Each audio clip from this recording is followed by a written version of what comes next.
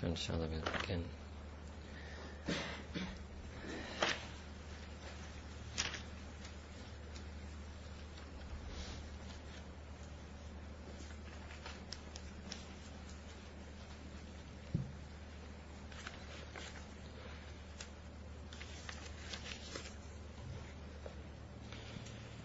We are reading Surah Al-An'am. Here, as we mentioned to you last time, that Allah subhanahu wa ta'ala is addressing primarily the mushrikeen of Makkah Mukarramah, people who are either polytheists or people who are atheists. And many of the things that Allah subhanahu wa ta'ala is going to mention here could also be of relevance to the different types of atheists today.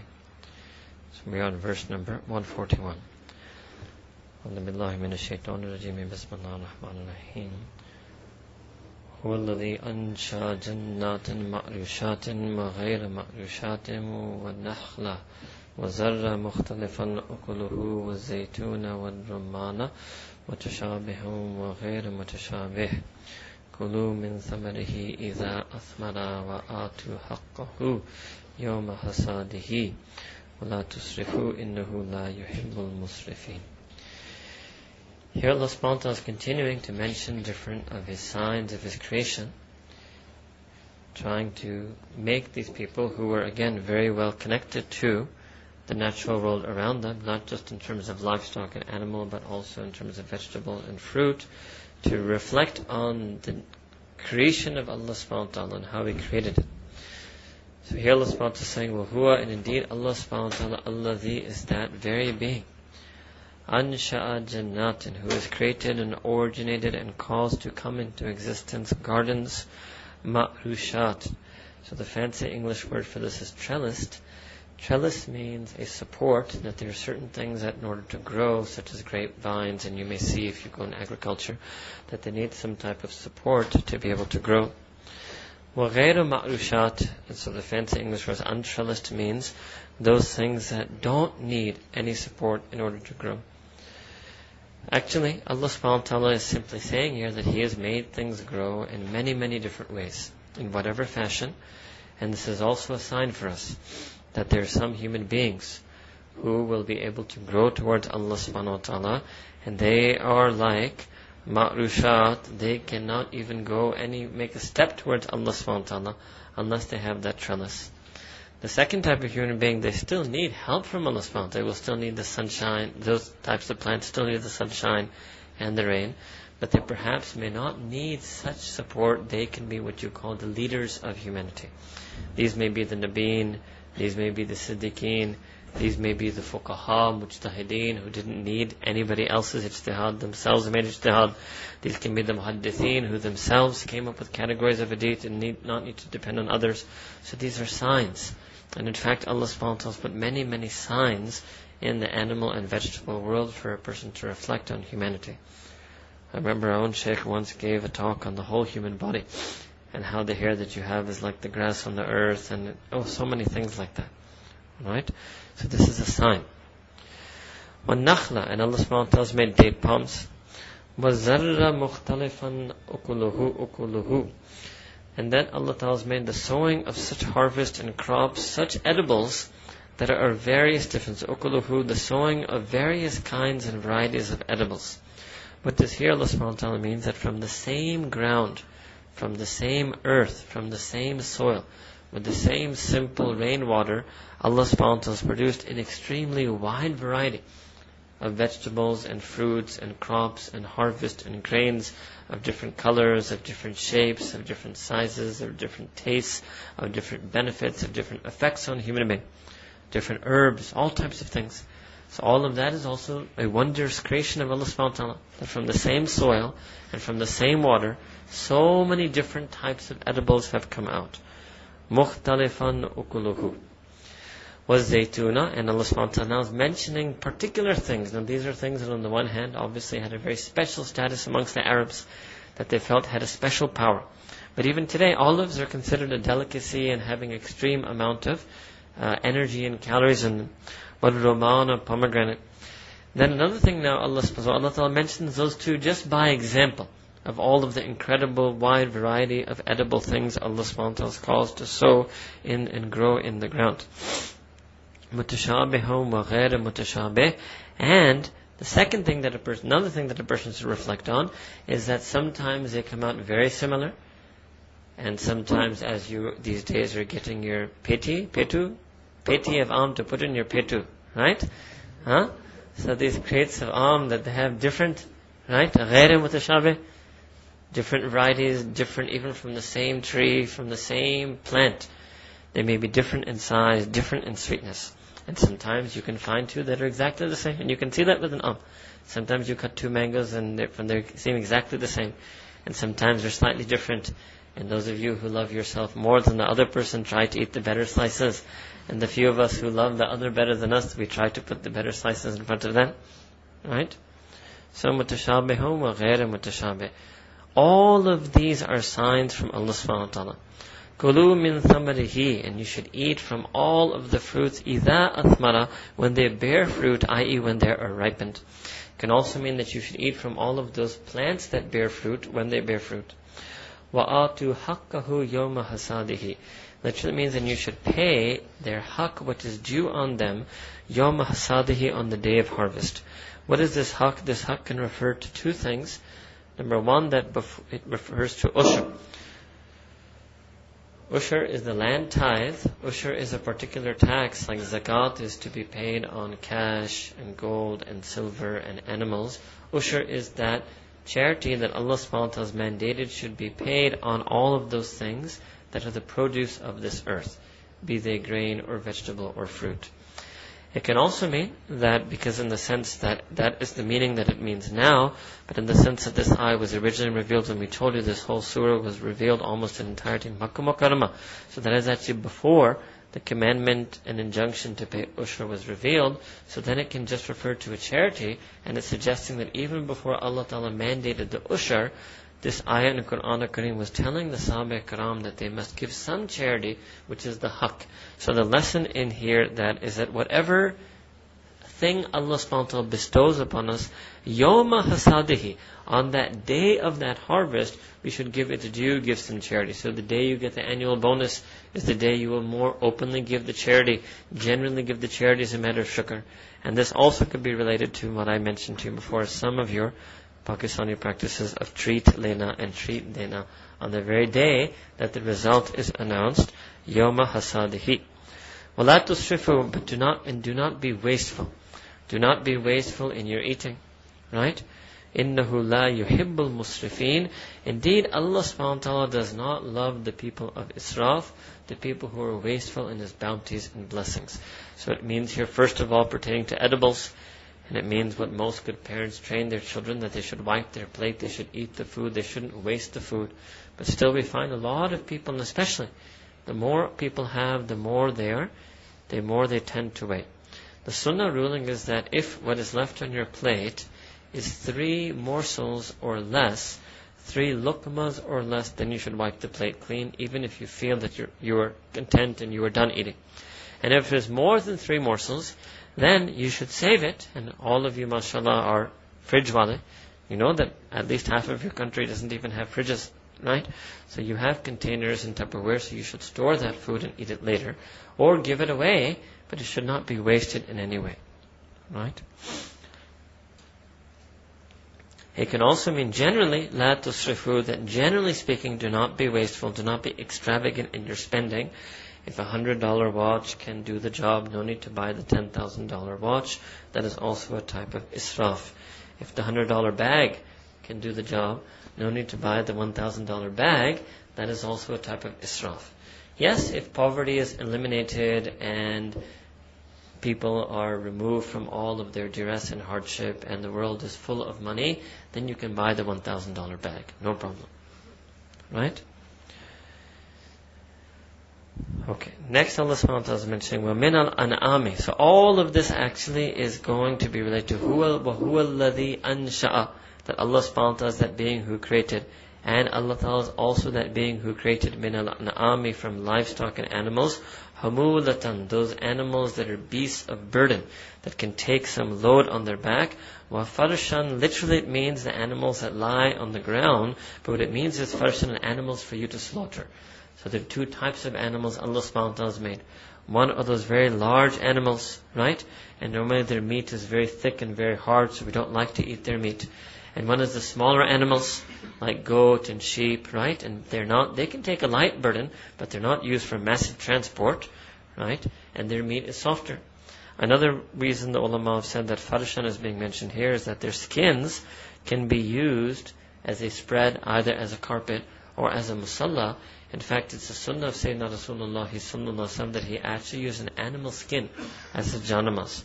And that's why we've seen some of the mashayikh and ulama who are ashik of the sunnah, they have an animal skin and they use that as their own personal musalla.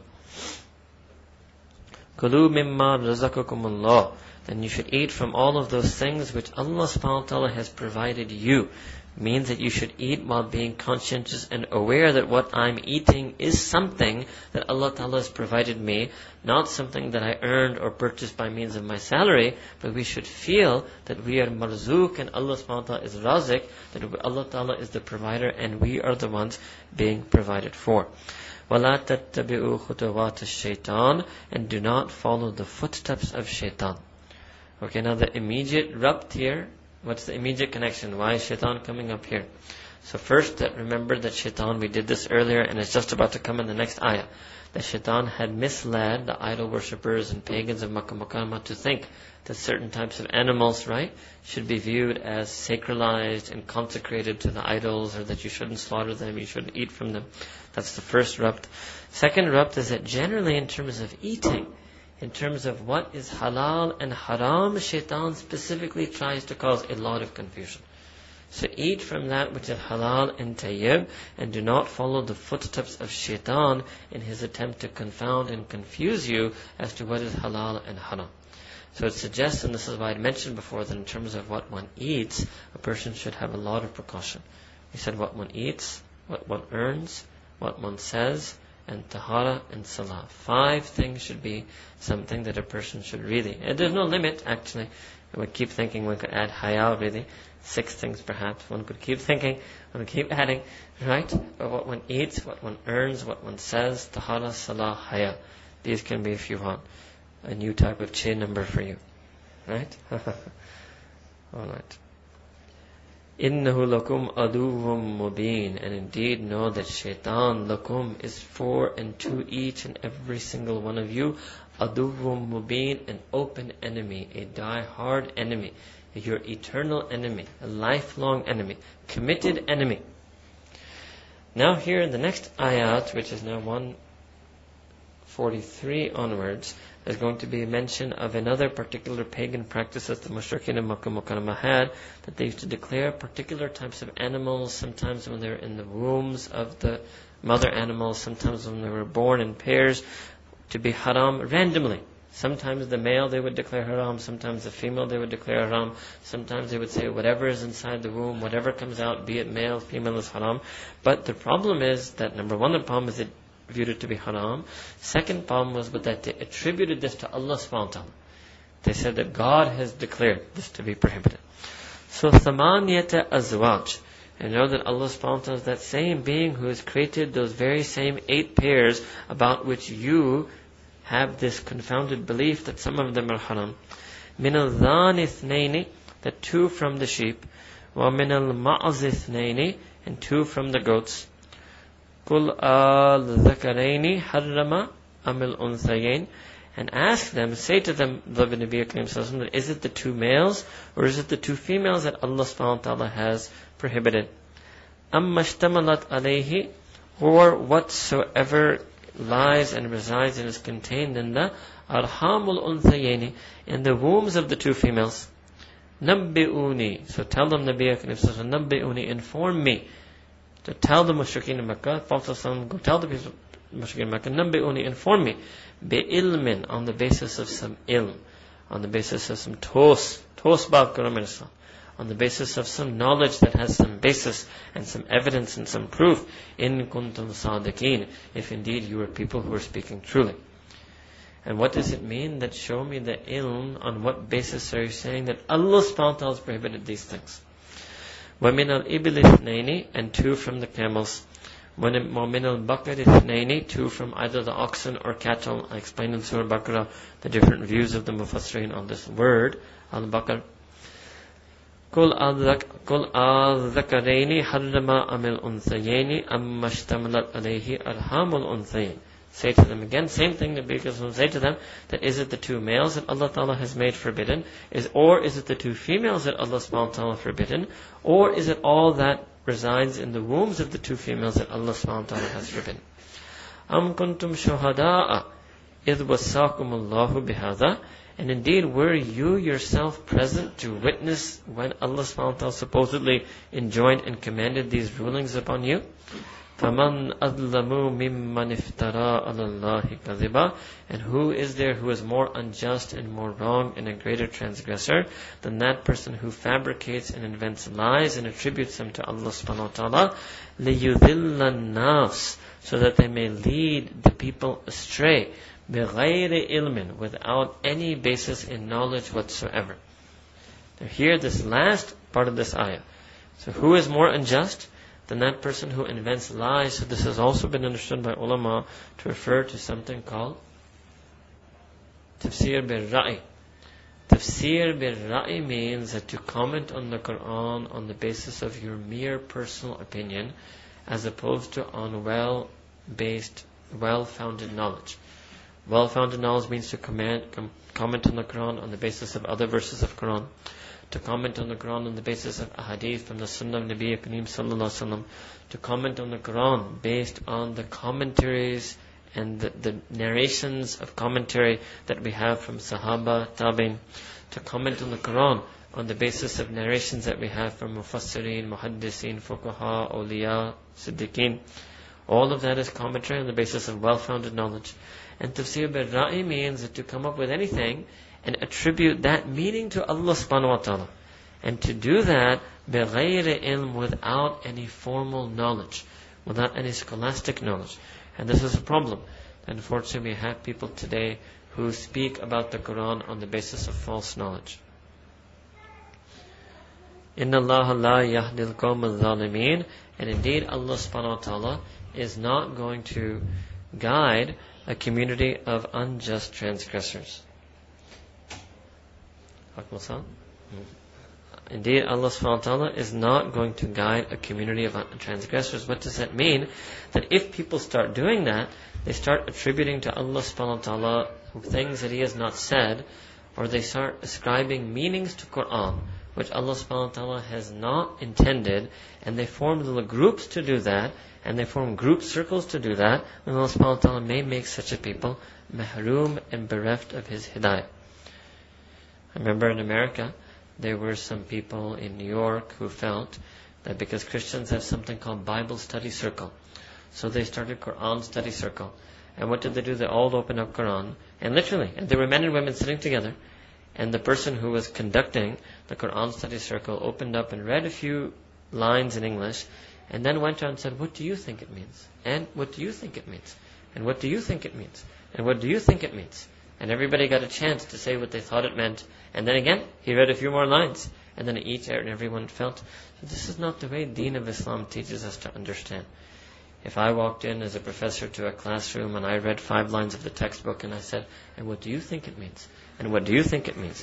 And what do you think it means? And then I wrote the next page of the book of economics, so you would say, this is not an economics professor. This is not the way economics is taught and instructed.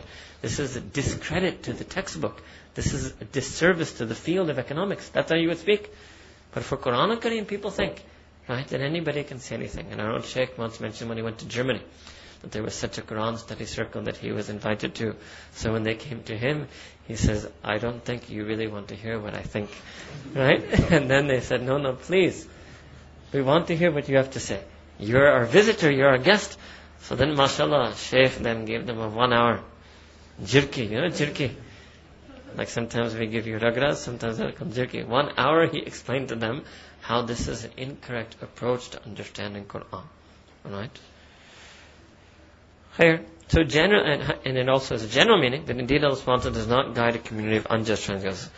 قُلْ لَا أَجِدُوا فِي مَا أُوحِيَ إِلَيَّ مُحَرَّمًا عَلَى طَاعِمٍ يَطْعَمُهُ إِلَّا أَن يَكُونَ مَيْتَةً. Qul, say to the my beloved Messenger, La ajidu, that I do not find in all that which has been revealed to me from Allah subhanahu wa ta'ala, muharraman, anything that is forbidden. Ala ta'imin yat'amuhu, that on any eater, any person who is eating when he eats, simply means on any eater, illa an yakuna maytatan, except those things that are carrion, cadaver corpse, right? Or daman masfuha, blood that pours forth, or lahma khinzirin, or pork.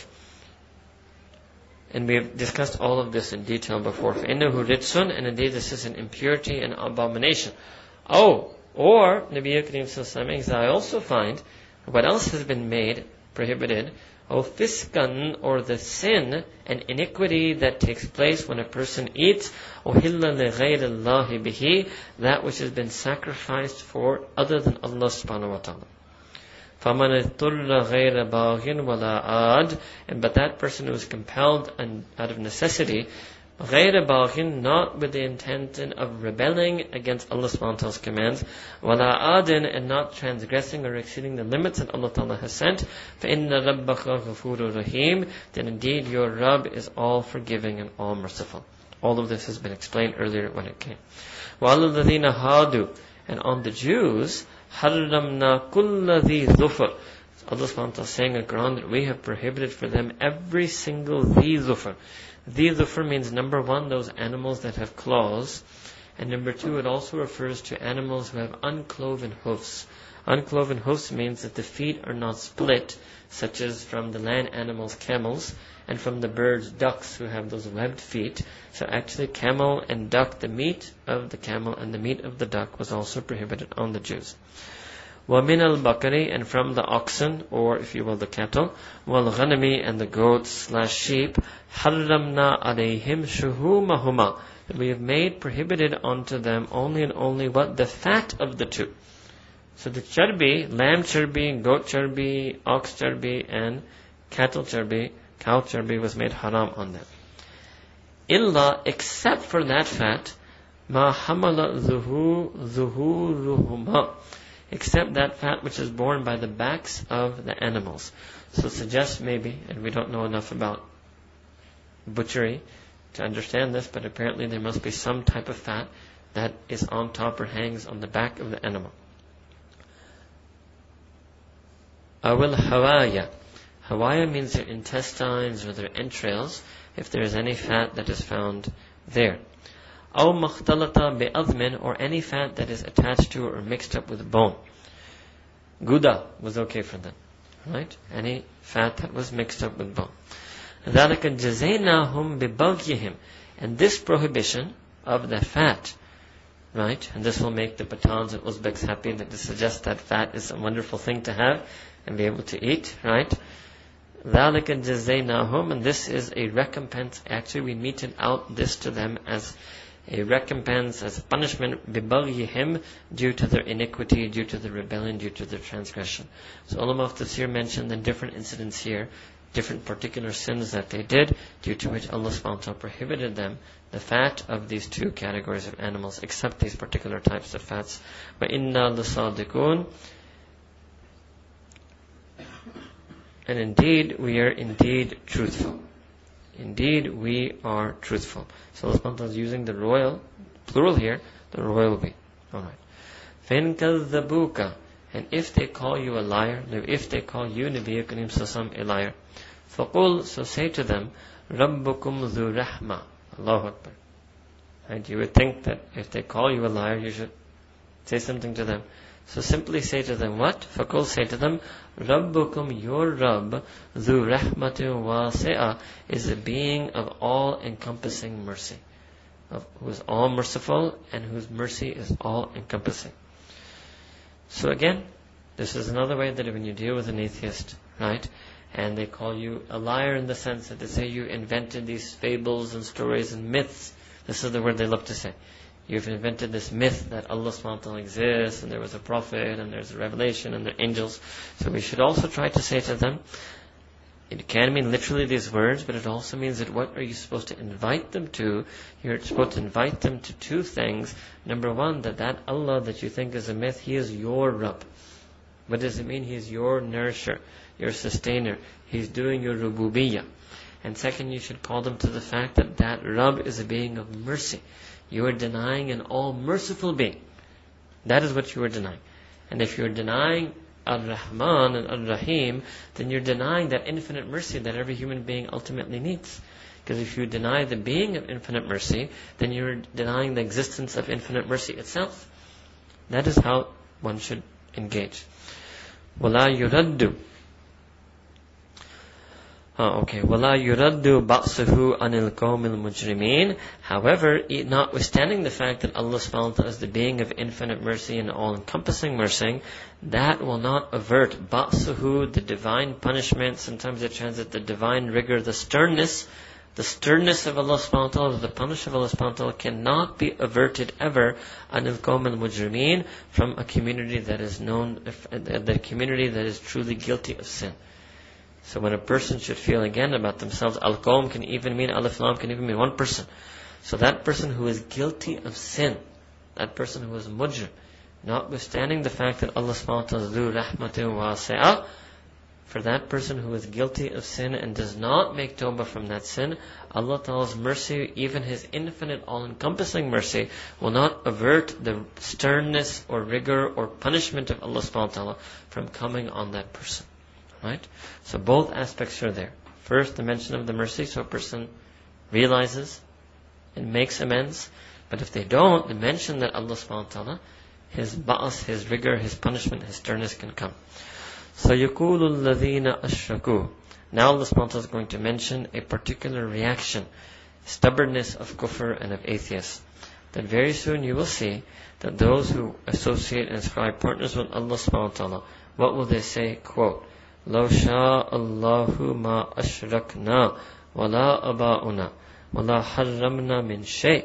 That if it were Allah subhanahu wa ta'ala to have willed, it means, in other words, if it was not for the will of Allah.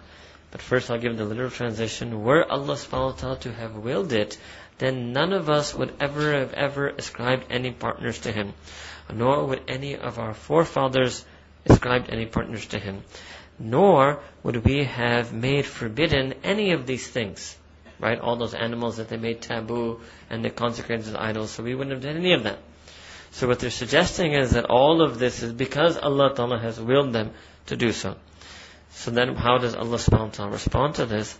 كَذَلِكَ كَذَّبَ الَّذِينَ مِن قَبْلِهِمْ.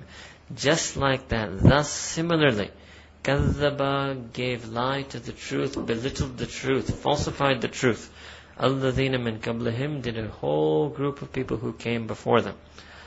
They also said the same thing. They offered the same excuse. What does it mean? What they're trying to say is that if Allah subhanahu wa ta'ala existed, right, He would not have made us do so. Or, well, I'll explain to you what they're trying to say. Let me finish this. حَتَّى ذَاقُوا بَأْسَنَا. And they kept saying this, the people who came before, kept saying this until they tasted or they experienced, though can also mean experience, until they experienced ba'sana, again, our punishment or our stern rigor. Qul, say to them, my beloved Messenger, sallallahu alaihi wasallam, hal indakum min ilmin, that do you have any knowledge with you? Is there any such knowledge that you have in your possession? فَتُخْرِجُوهُ لَنَا. And if so, produce it for us. Bring that knowledge forth for us. إِن تَتَّبِعُونَ إِلَّا الظَّنَّ. That they do not follow, indeed know that you do not follow anything, إِلَّا الظَّنَّ, except mere conjecture. وَإِنْ أَنْتُمْ إِلَّا تَخْرُسُونَ. And you are nothing other than people who are falling prey to speculation and guesswork. قُلْ فَلِلَّهِ الْحُجَّةُ الْبَالِغَةُ, and say to them, Nabi Kareem Sallallahu Alaihi Wasallam, and to Allah subhanahu wa ta'ala alone belongs al-hujjatul baligha, the conclusive argument, the decisive proof. فَلَوْ شَاءَ لَهَدَاكُمْ أَجْمَعِينَ, and if indeed had Allah subhanahu wa ta'ala so willed, surely, certainly He would have guided each and every one of you, ajma'in, in entirety. Alright, this is referring to this incident of free will and predestination. So one thing that the atheists or the mushrikeen, the polytheists of Makkah Mukarramah, either way, were trying to offer was this notion of free will. And what they were saying is that we are in a state of jabr. That if Allah Ta'ala had willed it, we would never have done shirk, nor would our forefathers have done shirk. I.e., we are doing shirk, and our forefathers did shirk, and we're making forbidden because Allah Ta'ala wills us to do so. And because Allah Ta'ala wills us to do so, then we are majboor, right? And therefore we're not morally accountable, we're not responsible for what Allah Ta'ala has willed us to do. In the end, actually, Allah Ta'ala has given several answers to that here. Number one is that this is an issue not of choice, but it's an issue of knowledge. Now here, those of you who have taken our classes, you have a whole 75-minute lecture on free will and predestination, so I'm not going to be able to repeat that here, but that Imran can procure that for you. Imran, kya kare? Ab Mrs. nahi hai, warna main wo kehta Mrs. Imran, right? Imran aati nahi hai, right? Kya kare? So one of the girls upstairs, I think Zirtashi upstairs, if anybody wants that lecture, they can get that. I will just highlight a few things that Allah Ta'ala has mentioned here in response to that. That is at number one, that there are two things, you can say there are three things: knowing something, doing something, and choosing something. Knowing something, doing something, and choosing something. Step two, Allah subhanahu wa ta'ala is the being who does the knowing. He knows everything that we are going to do and we're going to choose.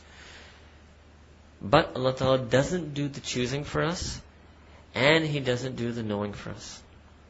Step three, we will do the choosing and doing ourselves, and we will do it in such a way that we don't have the ability to know, we won't be knowing what we're going to do in the future. So this is a complete separation. Knowing lies with Allah Ta'ala and Allah Ta'ala alone, and choosing and doing lies with the human being alone. So that is the first issue Allah subhanahu wa ta'ala told the Prophet to say, Hal indakum min ilmin, that do you have any knowledge? Do you know that this is what you're going to do till the end of time, till the end of your life, that you're going to do shirk? So they don't have that ilm. Nobody can say that I know that. Nobody can even say that they know when they're going to die, let alone whether they will die in a state of iman or kufr or nifaq or shirk or otherwise. Right? So this is clear mention that the ilm lies with Allah subhanahu wa ta'ala. Second, when Allah subhanahu wa ta'ala said here, فَلَوْ شَاءَ لَهَدَاكُمْ أَجْمَعِينَ, if Allah subhanahu wa ta'ala had willed, He would have, and surely could have, guided you all. In other words, that if He was to use His jabr, He would not use His jabr on anyone to make them misguided or unbeliever or atheist. If He was to manifest His jabr, He is al-jabbar, right? Al-jabbar means the compeller. If He was to compel people, He would compel everyone, ajma'in, all of them to hidayah. But precisely the reality is Allah Ta'ala has chosen not to compel. It is in His ability. He is al-jabbar. He could have forced us. It's not, it's in His ability. Were to we have used that ability, He would have done it to make everyone on hidayah. But rather He has chosen not to make use of this ability. He has not forced us. He has left us free. So we are free to choose, and we are free to do as we please. And to ensure that Allah Ta'ala's knowledge does not get in the way of our freedom to choose and do, Allah Ta'ala has kept His knowledge away from us.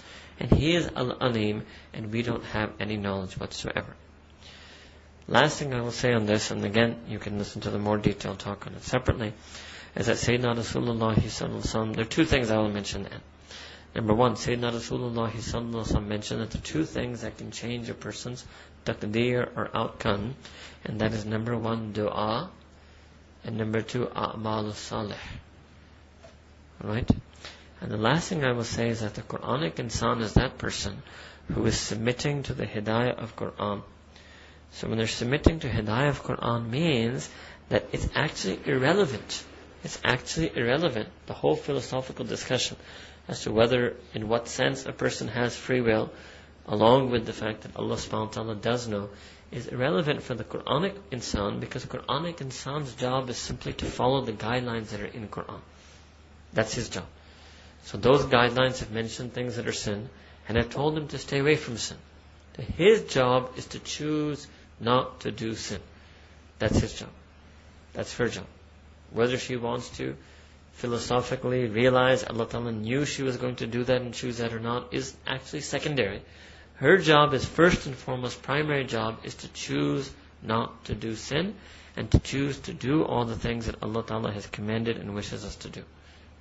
And you will find that the people who fulfill their primary role in that way, they're never disturbed by the secondary role. But those who don't fulfill the primary role, who actually don't fulfill Allah Ta'ala's commandments and don't stay away from sin, they will invoke this second thing, right, and try to suggest that they're not morally responsible. So, if a person wants to feel that they should not make any effort to do and choose what Allah Ta'ala wants them to do and choose, because Allah Ta'ala knows, then they shouldn't make any effort to earn money. They shouldn't make any effort even to eat. They should no longer cook food, nor should they have any plates or glasses or forks or knives in their home, nor should they consciously eat, because Allah Ta'ala already knows how many calories you're going to take in your whole lifetime. So Allah Ta'ala is knowing if you, so that's the only philosophical position you can take. That Allah Ta'ala's knowing is going to make me stop choosing and doing, but it should make you then stop choosing and doing in every area of life, not just in ibadah, not just when it comes to sin, not just when it comes to deen. And all of you know such a philosophical position is untenable, it's unlivable. You couldn't live like that in such a way. Alright? Okay.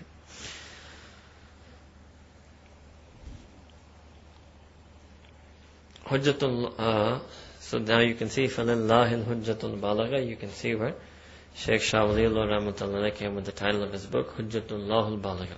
Alright. قُلْ هَلُمَّ شُهَدَاءَكُمُ الَّذِينَ يَشْهَدُونَ أَنَّ اللَّهَ حَرَّمَ هَذَا. And say to them, Nabi Akram next, say, so Allah Ta'ala keeps telling the Prophet what to say to them. Say to them, my beloved Messenger, هَلُمَّ شُهَدَاءَكُمْ, that bring forth your witnesses. Alladhina yashhaduna, those who were indeed there to testify and witness that verily Allah subhanahu wa ta'ala prohibited all of these things that you claim that Allah ta'ala prohibited. And then on top of it, Allah ta'ala tells the Prophet, فَإِن شَهِدُوا, let's say some of them lie, means offer false testimony. فَلَا تَشْهَدْ مَعَهُمْ, you should not testify along with them. وَلَا تَتَّبِعْ أَهْوَاءَ الَّذِينَ كَذَّبُوا, and you should not follow the whims and desires of those who have belittled, given lie, repudiated بِآيَاتِنَا, with our signs and our rulings and the verses of our revelation. وَالَّذِينَ لَا يُؤْمِنُونَ بِالْآخِرَةِ وَهُمْ بِرَبِّهِمْ يَعْدِلُونَ, and nor should you follow the whims and desires of those people who do not believe in the akhirah. So this is a lesson for all believers, that we cannot follow the philosophy or ideology, right, whether it's called liberal arts or humanism or secularism, whatever it's called, that is derived and designed by those people, الَّذِينَ لَا يُؤْمِنُونَ بِالْآخِرَةِ, those who do not believe in the hereafter, who do not believe in life after death.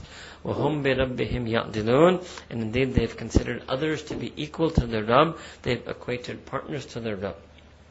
قُلْ تَعَالَوْا. Now the Shan and Nuzul of this is that some of the mushrikeen in Makkah then asked Sayyidina Rasulullah after he said these things to them, okay, now you tell us then what is haram. You tell us that what indeed Allah subhanahu wa ta'ala has prohibited. Qul, say my beloved Messenger sallallahu to them in response, Ta'alo, come, all of you come to me. Atlu, I will recite to you, Ma harrama rabbukum alaykum, that what all it is that your Rabb has prohibited alaykum upon you. Number 1, and there are going to be 10 things here. Number 1, Allah tushriku bihi shay'a. The number 1, that you should not associate any partners at all with him. Number 2, wabil walidaini ihsana, that you should be good and kind and offer the most virtuous and noble treatment and behavior with your 2 parents. This I've already explained before also. And number 3, وَلَا تَقْتُلُوا أَوْلَادَكُمْ, and that you should not kill your newborn babies, infanticide, مِنْ إِمْلَاقٍ, on account of fear of poverty. Here, let me pause here. This is a question that comes up as well, birth control. So the hukum of birth control in Islam is derived at by means of 2 things. Number 1, there was a hadith in which Sayyidina Rasulullah sallallahu alaihi wasallam allowed a particular type of birth control, right?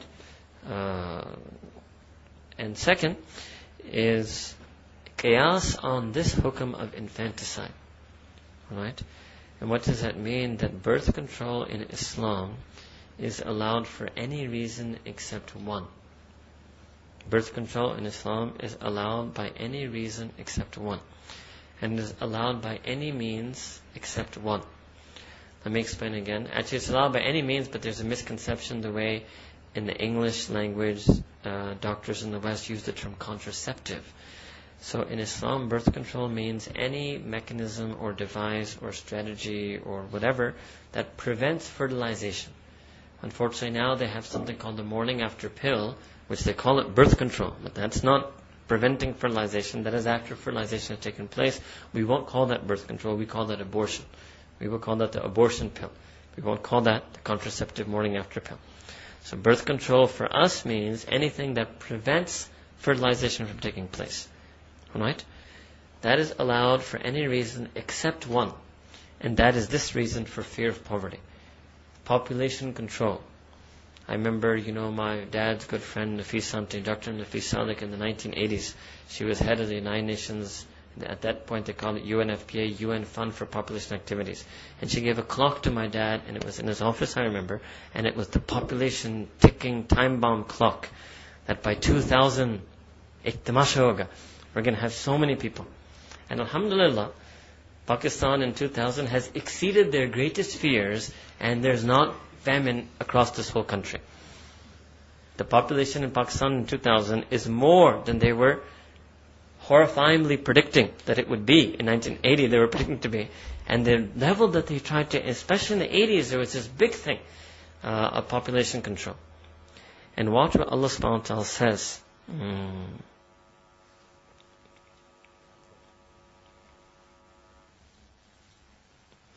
Nahnu narzukukum wa iyahum. Nahnu, know that we,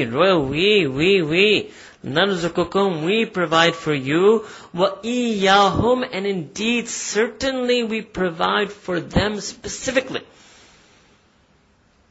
So to suggest, right, this is Allah making crystal clear, that these children, unborn children, are yet to be born children, or in the gruesome practice of them that they actually killed children when they were born. That was their method. They would just slaughter newborn babies because they felt that they couldn't earn for them. This is the response to population control and family planning that is done for that reason. All of the economist rational analysis or the sociologist compassion, all of it is brought to naught with this one word that Allah subhanahu wa ta'ala is saying in Quran al-Kareem, wa iyahum. Yes, I accept that when you also if you go meet a genuinely, truly poor person, and they have 5 kids, and you will look at the 5 kids and you will think they're already malnourished, and your rational mind would suggest to you that this person should not have a 6th kid for precisely this reason, that if already the first 5 are malnourished, then why in the world should they have a 6th one? And I accept 100% that is indeed the conclusion that rationality would definitely lead to. And I can even accept that a human compassion that is unguided by revelation and not subservient to revelation would also lead to the exact same conclusion. But Allah subhanahu wa ta'ala is saying in Quran, Nahnu narzukukum wa iyahum. That surely, certainly, guaranteed, Allah subhanahu wa ta'ala is providing and sending risk for you, and is going to provide and send risk for them. Alright? So for this reason, birth control is not allowed. For any other reason, it is allowed. Any other reason means that a husband and wife feel, okay, we have 4 kids, we're happy, we don't want any more, we like this family size, no problem. A husband and wife are newly married, they feel that they've just gotten to know another, they want to spend time being husband and wife before they become father and mother, no problem, they can do birth control. They feel that because of their jobs, they don't have time to be parents, no problem, they can wait and have kids later. All of these things are permissible. By no problem I meant permissible, not necessarily preferable. Not necessarily preferable, right? But they're definitely permissible. But this reason is absolutely impermissible. So any notion or philosophy of population control and family planning for economic reasons is absolutely prohibited in the deen of Islam. Right? Okay. وَلَا تَقْرَبُوا الْفَوَاحِشَ مَا ظَهَرَ مِنْهَا. So this is number 4. I told you there are 10. Number 4. Fourth thing Allah Ta'ala is going to do. وَلَا تَقْرَبُوا. Don't even go near. Don't go near, don't draw near al-fawahisha. Fawahisha means acts of indecency, of lewdness. It means the opposite of haya. Opposite of haya. Things that are immodest, unchaste, impure, lewd, indecent. Ma dhahara minha. Don't go near ma, each and every such act. Dhahara minha, that is apparent. Wa ma batana, and don't go even near any such act that is internal, that is inner. The outward and the inward, the apparent and the hidden, don't go near any type of thing. What does it mean? It means don't go near any such place where people openly engage in immodesty. Try not to go near as much as possible. You may have to sometimes in terms of university environment or workplace environment. Other than that, don't go near places in which people don't take care of their chastity and modesty and purity. And they're openly flaunting their immodesty and indecency. Ma dhahara minha, so wama batana, and do not in your hearts harbor any such thoughts. Have such a tight control over your heart and your passions and your nafs and your desire and your mind and your thoughts that none of your emotions nor your desires nor your thoughts go even near to the ideas or fantasizing of these lustful indecencies. Allahu Akbar. Very strong command. Very strong command. La taqrabu, don't go near it. Okay, number 4. وَلَا تَقْتُلُوا النَّفْسَ الَّتِي حَرَّمَ اللَّهُ إِلَّا بِالْحَقِّ. And do not murder, do not kill that soul which Allah subhanahu wa ta'ala has made sacred, has prohibited, إِلَّا بِالْحَقِّ, due to some reason. We've done this before. Capital punishment for murder. There are certain things in Islam for which capital punishment is allowed. Alright? Interesting for you to reflect on the order. Normally, secular liberal ethics suggests that murder is the greatest crime. Quran is putting shirk as number 1. Number 2, treating your parents well. Number 3, thinking that Allah Ta'ala won't send risk on you, fearing of poverty. Number 4, indecency, lewdness, immodesty. And after that, number 5 comes murder. So spiritually devastating, more spiritually devastating than murder is al-fawahisha, is this lewdness and indecency. ذَلَكُمْ وَصَّاكُمْ بِهِ لَعَلَّكُمْ تَعْقِلُونَ. Thus has Allah subhanahu wa ta'ala enjoined and commanded these things upon you, لَعَلَّكُمْ تَعْقِلُونَ, so that you may understand. Now come another 5. وَلَا تَقْرَبُوا مَالَ الْيَتِيمِ. And do not go near the wealth and assets of the orphan, إِلَّا بِالَّتِي هِيَ أَحْسَنُ, except by means of the best and noble and pure and excellent conduct. I.e., that's already been covered before in detail, that you're spending of it, right, for their own sake. On them, right? Hatta yablugha ashudda, until they reach the age of maturity, that we've also explained to you in detail earlier. Wa awful qayla, number 7. Wa awful qayla wal mizana bil qist, and you should give the full weight and the full measurement bil qist, in justice. So this is, that when the person sells the fruits, and the half kilo weight should really weigh half a kilo, and the scale should be set and they should be balanced, right? When a person knobs, if you're buying 3 gauze of fabric, they shouldn't give you 3 gauze, right? They should give you exactly the amount, and this is a problem. Another also means when somebody sells you 1 liter of milk, it shouldn't mean that it's 900 ml milk and 100 ml water. And literally, I've had people confess from rural areas, and who was with me that day?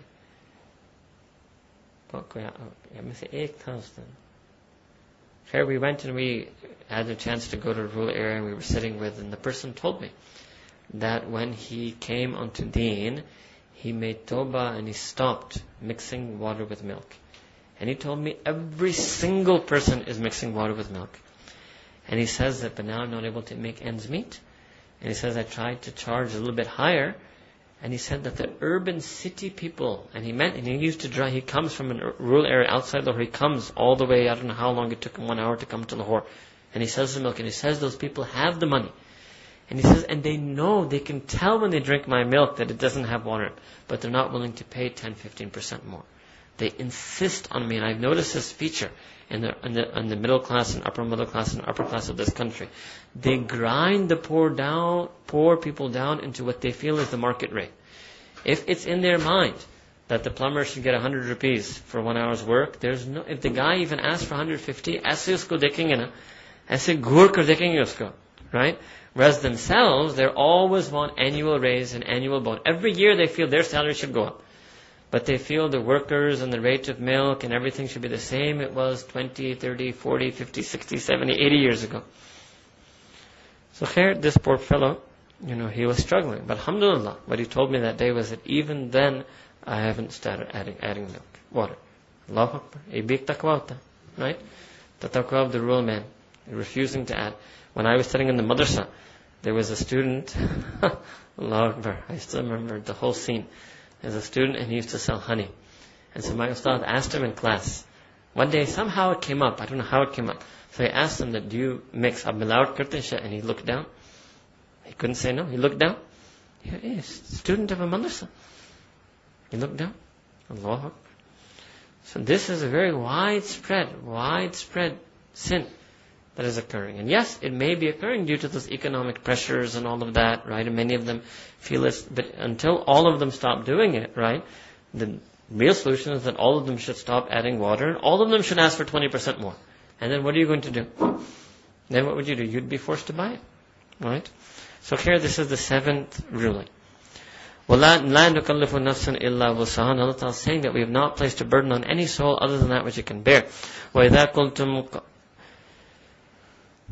قُلْتُمْ فَأْدِلُوا وَلَوْ كَانَ ذَا قُرْبَى. 8th ruling is that you should say, be fair to the just. Be fair and just. فَأْدِلُوا. Be fair and just. وَلَوْ كَانَ ذَا قُرْبَى. Even if it is a matter concerning your relative. Don't be partial and biased at all when making judgments. Even if it's your own relative, you should be absolutely strictly fair and just. You shouldn't be biased to show any partiality in any case because it's your relative. And number 10, وَبِأَهْدِ اللَّهِ أَوْفُوا. And with the covenant that you swore with Allah subhanahu wa ta'ala, أَوْفُوا, you must fulfill that. ذَلِكُمْ وَصَّاكُمْ بِهِ لَعَلَّكُمْ تَذَكَّرُونَ. Thus has Allah subhanahu wa ta'ala enjoined this commandments upon you, so that you may become people who are conscientious of Him all the time, always doing dhikr of Him, and you may become people who learn and take the tadhkirah and nasiha and counsel from this Qur'an. So what do you find here at the end? Allah Ta'ala made it clear that it's not enough that a lot of the other things had to do with hukukul ibad. Don't murder, don't do milawat, etc., be fair and just, etc., etc. So some people may think that that is enough of morality. So Allah Ta'ala made it clear at the end. And then sometimes you would say in English, last but not least. And certainly that is the case here. And we shouldn't view this as the least as some people do. What is this? This 10th thing, 10th command.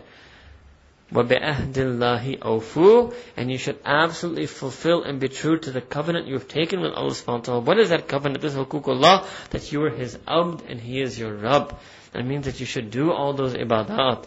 You must stay away from all those sins. You must follow all the teachings in Qur'an. And part of the ahad that you took with Allah subhanahu wa ta'ala, in addition to ashhadu an la ilaha illallah, was ashhadu anna Muhammadur Rasulullah sallallahu alaihi wasallam. And so you must be true to that covenant that you accepted this person to be the messenger and prophet of Allah. So you must follow the sunnah and teachings and injunctions of this person. So that is 10th and very important thing. So it means that guidance is not sufficient. A person cannot be considered rightly guided until they are fulfilling their pledge with Allah subhanahu wa ta'ala. Then now Allah subhanahu wa ta'ala says, وَأَنَّ هَذَا صِرَاطِي مُسْتَقِيمًا. And know that indeed that this, so these 10 points consist of a khulasa. Hada, that these 10 points are a khulasa of what? Sirati, of my path. My capital M, my path, Allah subhanahu wa ta'ala's path. Mustaqiman, and it is absolutely straight and true and pure. فَاتَّبِعُوهُ. So each and every one of you should follow that path that Allah Ta'ala has outlined for you. وَلَا تَتَّبِعُوا السُّبُلَ. And do not follow those many, many, many paths. فَتَّفَرَّقَ بِكُمْ عَنْ سَبِيلِهِ. That will separate you, that would separate you from His path. وَسَّاكُمْ بِهِ لَعَلَّكُمْ تَتَّقُونَ. And Allah Ta'ala has enjoined and commanded this upon all of you, so that you may become people of taqwa, so that you may fear Him as He deserves to be feared. So here Allah Ta'ala is making it clear that while the true path is one, the path leading to Allah subhanahu wa ta'ala is one, there are many, many, many paths that are of deviation and that lead people astray from Him. ثُمَّ أَتَيْنَا مُوسَى الْكِتَابَ. Now here Allah Ta'ala is bringing another topic that indeed we bestowed upon Sayyidina Musa as-Salam, the book, the scripture, تَمَامًا عَلَى الَّذِي أَحْسَنَ. It can mean, number one, as a fulfillment for those who do good, who do ihsan. It can also mean as a completion of the favor of Allah subhanahu wa ta'ala's bounty and blessing on the people of ihsan. وَتَفْسِيلًا لِكُلِّ شَيْءٍ. And it contains details and exposition and explanation and details of each and everything. وَهُدًى وَرَحْمَةً لَعَلَّهُمْ بِلِقَاءِ رَبِّهِمْ يُؤْمِنُونَ. And it is a book of absolute guidance, a book of absolute mercy. And why was this book sent down on Sayyidina Musa as-Salam? لَعَلَّهُمْ, so that perhaps in the hope that the Jews, بِلِقَاءِ رَبِّهِمْ يُؤْمِنُونَ, that they would believe in the meeting with their Rabb, they would believe in the Day of Judgment, they would believe in the Akhirah. But here it doesn't just mean also belief. Because if you think about it, the Jews did believe in Allah subhanahu wa ta'ala. It means that they will live a life and lead a life fully conscious and aware that one day they will be made to stand in front of their Rabb. And this is what Allah subhanahu wa ta'ala, the contrast you can see between Muslims and Jews in Quran. The hope from Allah subhanahu wa ta'ala is that Jews will what? بِلِقَاءِ رَبِّهِمْ يُؤْمِنُونَ. That they will have iman in this meeting. Whereas you're going to see many ayat coming later in Quran that talk about that the Muslims have what? يَرْجُوا لِقَاءَ اللَّهِ. That they yearn for the meeting with Allah. Forget iman, they yearn for it. They live for it. It's their passion. It's the be-all and end-all of their existence, that they're going to be presented in front of Allah subhanahu wa ta'ala, and every single thing they do on this earth is subjugated and subservient to that. وَهَذَا كِتَابٌ. And this book, Quran al-Kareem, أَنزَلْنَاهُ مُبَارَكٌ. Allah Ta'ala saying, we revealed it down, this Quran, Mubarakun, as a book full of barakah, containing all of the guidance and welfare for this world and the akhirah. فَاتَّبِعُوهُ. And each and every human being is addressed here in Quran. Each and every one of you should follow Quran al-Kareem. وَاتَّقُوا. And each and every one of you should fear Allah subhanahu wa ta'ala. لَعَلَّكُمْ تُرْحَمُونَ. So that you may be amongst those who receive the mercy of Allah subhanahu wa ta'ala. So that you may be amongst those who drown in the mercy of Allah subhanahu wa ta'ala. So Quran and taqwa. Antakulu. Another reason Allah Ta'ala, this is a list of reasons now why Allah Ta'ala has sent down Quran. Next reason, Antakulu, lest you say, it means you shouldn't say this, lest you say, Innama unzil kitabu ala ta'ifataini min qablina, that indeed scripture, kitab, book, scripture, revelation was only revealed ala ta'ifataini, on two groups min qablina, before us. What does this mean? This is that the pagan Arabs could have said this, they would be referring to the Jews and Christians. Because up to this point, the Arabian community had not received their own prophet. This is now, Nabi Karim Sallallahu Alaihi Wasallam has come to resolve this issue. But up to this point, they were saying that, okay, because they didn't claim. They had their idol-worshipping religion, but their religion didn't have a kitab, didn't have a scripture. So whenever they thought about scripture, whenever they thought about books, whenever they thought about revelation, they thought that, yeah, that's two groups before us, Jews and Christians. They have it. And what would they say about themselves? وَإِن كُنَّا عَنْ دِرَاسَتِهِمْ. They would say, وَإِن كُنَّا عَنْ دِرَاسَتِهِمْ لَغَافِلِينَ. And indeed, we are ignorant of its teachings. So dirasa from dars, right? The teachings and expositions of the Quran. لَغَافِلِينَ. Indeed, we are unaware of it. So this would be one thing, that Allah says, okay, I want to send the Quran down as a hujjah to you, lest you get away and try to say this, that, scripture was something sent to two other groups, Jews and Christians, and we have no idea what is in the teachings of those scriptures. Or lest that you say, takulu, or lest that you say, لَوْ أَنَّا أُنزِلَ عَلَيْنَا الْكِتَابُ لَكُنَّا أَهْدَى مِنْهُمْ. So that they also used to say this, that were the scriptural revelation to be sent down and revealed upon us, لَكُنَّا أَهْدَى مِنْهُمْ أَهْدَى. We would be more on hidayah. We would be even more rightly guided, better guided than them. So this is the perfect opportunity now. You got Quran al-Kareem and Nabi Kareem Sallallahu Alaihi Wasallam. So Allah Ta'ala is reminding them of the words they used to say. Alright? فَقَدْ جَاءَكُمْ. So either it's words they used to say, or it's words that they could have said if the Quran had never been revealed. فَقَدْ جَاءَكُمْ بَيِّنَةٌ مِّن رَبِّكُمْ. And indeed a clear clarification and proof and convicting proof that suffices for conviction مِّن رَبِّكُمْ has come to you from your Rabb. وَهُدًى وَرَحْمَةٌ. And it is a hidayah, a guidance and a mercy. فَمَنْ أَظْلَمُ مِمَّنْ كَذَّبَ بِآيَاتِ اللَّهِ. And who is there who is more unjust and wrong than that person who falsifies, disbelieves, repudiates in the ayat, the verses of revelation from Allah subhanahu wa ta'ala, وَصَدَفَ anha, and shuns other people from them and keeps other people away from them. سَنَجْزِي الَّذِينَ يَصْدِفُونَ عَنْ آيَاتِنَا سُوءَ الْعَذَابِ. And Allah says that surely soon we will mete out a worse punishment. We will recompense those who kept people away from our verses of our revelation. سُوءَ الْعَذَابِ, the most terrible, the most tormenting, the most evil of punishments. بِمَا كَانُوا يَصْدِفُونَ, because of the way they used to continually, perpetually keep people away from the verses of revelation. The way they used to divert people from the verses of revelation. هَلْ يَنْظُرُونَ إِلَّا أَن تَأْتِيَهُمُ الْمَلَائِكَةُ. That are they waiting? Are they waiting for anything other than what? That angels are going to come down to them? أَوْ يَأْتِيَ رَبُّكَ, or that your Rabb is going to come down to them? أَوْ يَأْتِيَ بَعْضُ آيَاتِ رَبِّكَ, or are they waiting for some particular signs of their Rabb to come down? Some of the Mufassirin, again, like I told you, Ba'ad means one. So there was in hadith in Bukhari, hadith that Imam Bukhari ta'ala has recorded and transmitted, that Sayyidina Rasulullah sallallahu alaihi wasallam mentioned that at the end of time, one of the signs of but there's only this one particular mention in the hadith, at the end of time the sun will rise from the west. And when it rises from the west, and this is what the next ayahs are going to explain, what the Prophet ﷺ said in that hadith, that when it rises from the west, at that point everyone will accept Iman.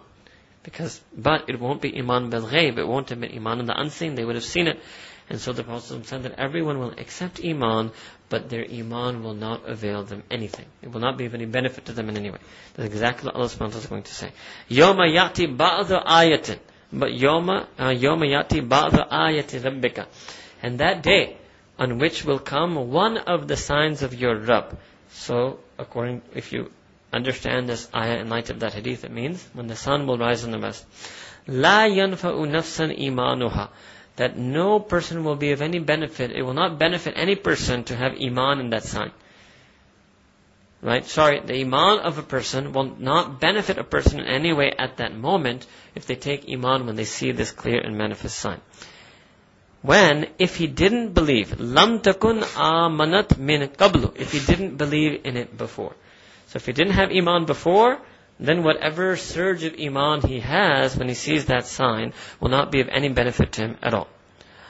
أَوْ كَسَبَتْ فِي إِيمَانِهَا خَيْرًا. And what this is to mean that they should have had Iman before, and kasabat, they should have earned fi imaniha, by means of their Iman, khayra, good. And this is also then an indication in Quran that Iman is something that we're supposed to earn khair, do good deeds by means of it. So what does it mean? That when the signs of the end of time come, and people see them open and manifest, and obviously they take Iman because of that, that Iman that occurs when a person sees the manifest signs of the end of time will not be of benefit to anyone except that person who, number one, already had Iman beforehand, and number two, kasabat fi imaniha khaira, and also had been earning khair by means of their Iman. So it means they should have had Iman, and they should have been using their Iman to earn and to propagate and to do good as well. Qul, say to them, Nabi Kareem sallallahu alaihi wasallam, Qul intadhiru inna muntadhirun. That you're waiting to see, inna muntadhirun, we are waiting to see. What does this mean? So this means, for example, let's say there are people who believe in astronomy and say, yeah, sure, let's see that day when the sun rises in the west. That's what it's saying. That's what the meaning is. Qul intadhiru, yeah, sure. Let's see, whenever that day happens, dude, when it's going to rise in the west, right? They may talk like that, whenever that day comes. So Allah Ta'ala is saying, Inna muntadhirun. We are waiting for that day. We are just waiting for that day. That when our end of time comes and the signs become manifest on you, and we fold up this world, and then we call you back to us, and then we will tell you what about all those things that, concerning which you differed, and all those other ayat can be understood here. Inna alladhina farraqu deenahum wa kanu shi'an. Indeed, those who fractured their deen, who split their deen, those who split up their deen, wa kanu shi'an. Lasta minhum fi shay. That they're on nothing. They have nothing. They've lost everything. They've lost everything. Innama amruhum ilallah. That indeed their matter will be returned to Allah subhanahu wa ta'ala. Innal ladhina farraqu deenahum. And those who create schisms, cause splinters in their deen. Wa kanu shi'a. And they are such people who, what do? They adopt and split up into factions. So then what does Allah subhanahu wa ta'ala say here in Quran? Lastu minhum fi shay'in. Lasta for you, Prophet sallallahu alaihi wasallam, you have nothing to do with them. Lasta minhum fi shay'in, you should have nothing to do with such a thing at all. Innama amruhum ilallah, that indeed their affair will be returned to Allah subhanahu wa ta'ala. Their matter lies with Allah subhanahu wa ta'ala alone. Thumma yunabbihum bima kanu yaf'alun. And indeed, then when they return to Allah subhanahu wa ta'ala, then Allah subhanahu wa ta'ala will inform them about each and every single thing that they used to do. Man ja'a bil hasanati falahu ashru amthaliha. That whomsoever brings to Allah subhanahu wa ta'ala a good deed will be granted the reward of 10 of its kind. So this means that you can get tenfold reward from Allah subhanahu wa ta'ala. Wa man ja'a bis sayyi'ati. And whomsoever brings an evil deed, a sin, a wrongdoing to Allah subhanahu wa ta'ala, فَلَا يُجْزَى إِلَّا مِثْلَهَا. That person will only get one punishment for that. So here this is also one of the ayat of Allah subhanahu wa ta'ala's mercy, that the good deeds are multiplied tenfold, but the sins and the bad deeds are just recompensed in like or singular form. وَهُمْ لَا يُظْلَمُونَ. And no injustice will be done to them. And that's true. It would be unjust that if you did one sin and you got the punishment for 10 of them. Right? And so this is also a notion that people should realize, that Allah subhanahu wa ta'ala is generous. And He can give how much He wants. So in terms of sawab, the matter is not cold and calculating. I say this because sometimes some of the people who don't believe in isal thawab, that you can do some act of ibadah and send the sawab to somebody else, they say, well, that wouldn't be fair, because that person didn't do it. Right? How can a person get the sawab of something he didn't do? They ask this question. So here Allah Ta'ala is saying a person is going to get the sawab of 9 things they didn't do. They did one good deed. They're going to get the sawab of 10, right? So they're getting the sawab of 9 good deeds that they didn't do. So the Quran establishes that Allah Ta'ala has set up a structure that people will get sawab of things that they don't even do. Right? And the second thing about sawab is that person actually did do something. He must have done something, had some relationship with you, due to which you offered that recitation of Quran to him.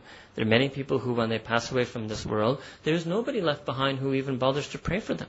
There's nobody left behind who gives any charity in their name. There's nobody left behind who recites any Quran in their name. Right? And then there are some people who leave this world, and there are people who do those things. So must have been something that person did in this world, right, that prompted those people to do that for them. Right? And if a person thinks that you should only get what you yourself earn, then you also have to eliminate education. Right? We should say, because what is that? When a person is educating you, they're transferring what they learned to you. It's a transference of knowledge that you didn't learn, that they learned, and they're transferring that to you. So just like that in terms of spirituality, if a person earns some sawab for something, they can transfer it to you, just like they could also try to transfer their ilm to you. Alright. So, let's take a break over here. It's 3:40, and inshallah we'll continue. Almost done with Surah. Inshallah, I said so. We'll take a break, inshallah. So we are back here now on Quran al-Kareem, and we are here on Surah Al-An'am, Surah number 6, and we are in Par number 8, Juz number 8, and we are on verse number 161. أعوذ بالله من الشيطان الرجيم بسم الله الرحمن الرحيم قل إنني هداني ربي إلى صراط مستقيم.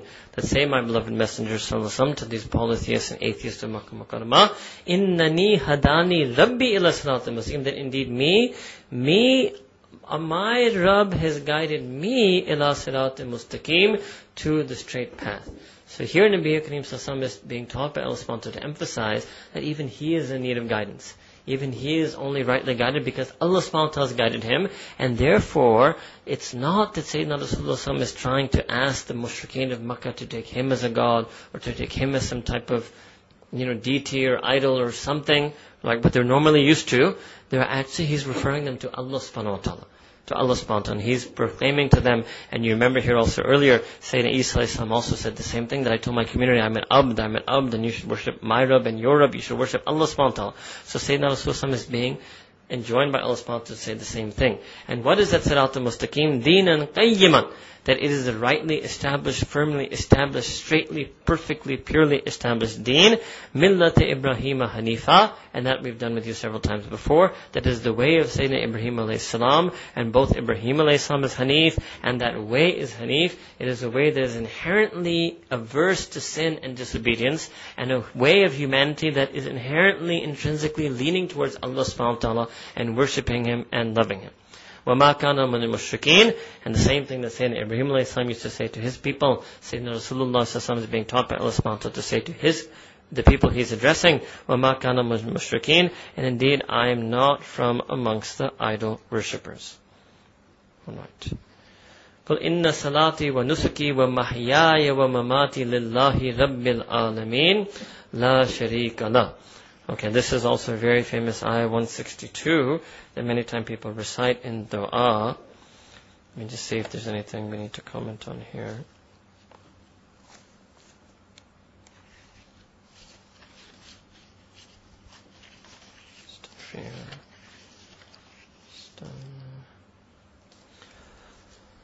Okay, in the salati, indeed my salah.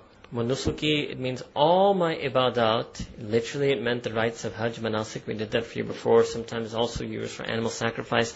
Nusuk means all my rites and rituals, but I don't like to use that English word because the anthropology of religion has given that term a very negative term. So all of my ways of submitting and worshipping Allah subhanahu wa ta'ala is devoted and loving and loyal and servant. Mere ibadat ke tamam naz or andaz or tariqa-e-kar. Okay?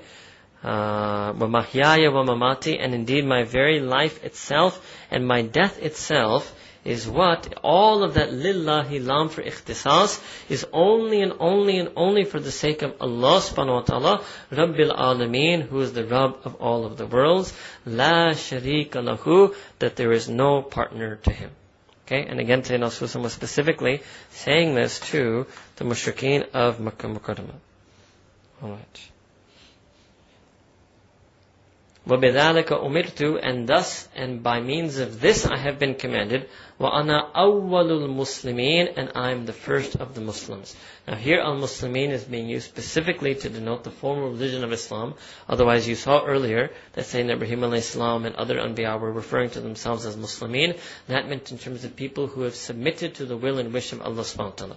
Here, وَأَنَا أَوَّلُ الْمُسْلِمِينَ can also mean that from this community of the Arabian Peninsula, I am the first to submit to Allah subhanahu wa ta'ala in this day, in this age, in this space, in this time, in this makan, in this zaman.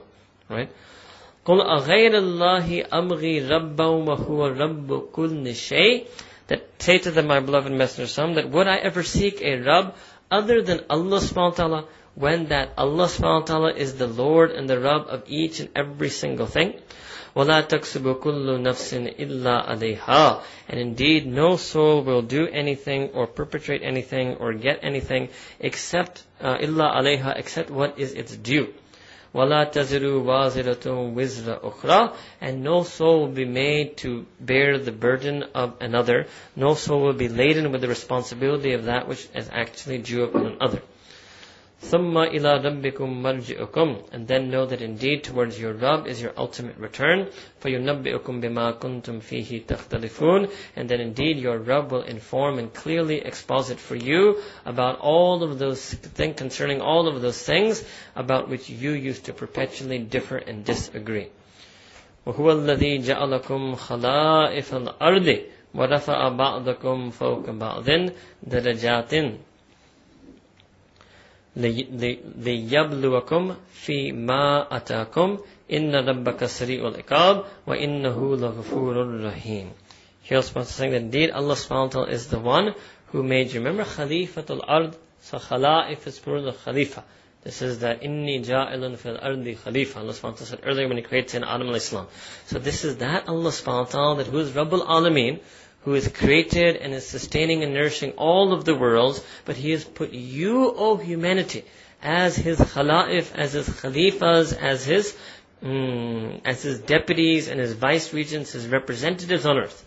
That you will embody, you are meant to embody and enact and instill everything that is good and everything that is noble and everything that is excellent, because that Rabb is going to teach you through an excellent, noble, virtuous book by sending you an excellent, noble and virtuous prophet, so that you can become the embodiment of excellence, nobility and virtue, and thus thereby you will be representing His will and wish on earth. You will be His Khalifa on earth. وَرَفَعَ بَعْضَكُمْ فَوْقَ بَعْضٍ دَرَجَاتٍ. And Allah subhanahu wa ta'ala has elevated some of you, humanity, over others in terms of darajat. So first of all, this refers to the ranks that some have been raised over. That means the anbiya, that they're nabeen. Then there are other ranks there. There's siddiqeen, shuhada, salihin. There's muttaqeen. There's just plain mu'mineen. Right? So there are ranks. There are darajat. There are darajat. Now what does this mean? Because on the other hand, Islam is a very egalitarian message that we all pray together, we all fast together. So it means in front of Allah subhanahu wa ta'ala, in terms of our potential, our capacity, we're all equal. But everybody chooses to fulfill that potential differently. Sometimes our own Shaykh gives an example on some other type of khilafat, is that everybody is given the same type of engine. But some people choose to drive the car 100 miles. Some people drive it 1,000 miles. Some people drive it 100,000 miles. Some people leave it rusting and parked in the garage. So in that sense, right, a person gets these darajat. Alright? Okay. لِيَبْلُوَكُمْ فِي مَا أَتَاكُمْ. So that Allah subhanahu wa ta'ala may test and examine us regarding what Allah subhanahu wa ta'ala has bestowed us with the مَا أَتَاكُمْ, what Allah subhanahu wa ta'ala bestowed upon you. إِنَّ رَبَّكَ سَرِيعُ الْعِقَابِ. Indeed, know that your Rabb is extremely swift in calling to account and in reckoning. وَإِنَّهُ لَغَفُورٌ رَحِيمٌ. But that indeed that He is certainly and surely all forgiving and all merciful. Alright.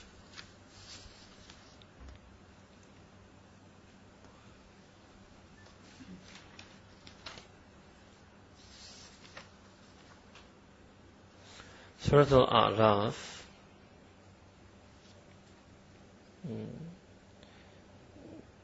No, the translation. The book. Yeah. Alright.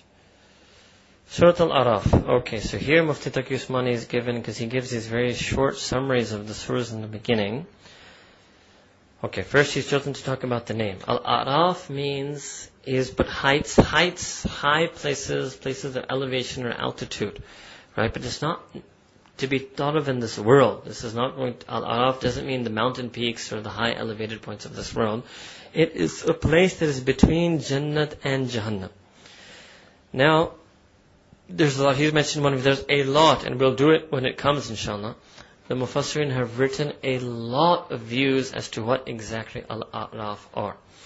A similar parallel to this in Christianity is purgatory, but I'm mentioning it to you specifically because the Islamic concept is quite different from that.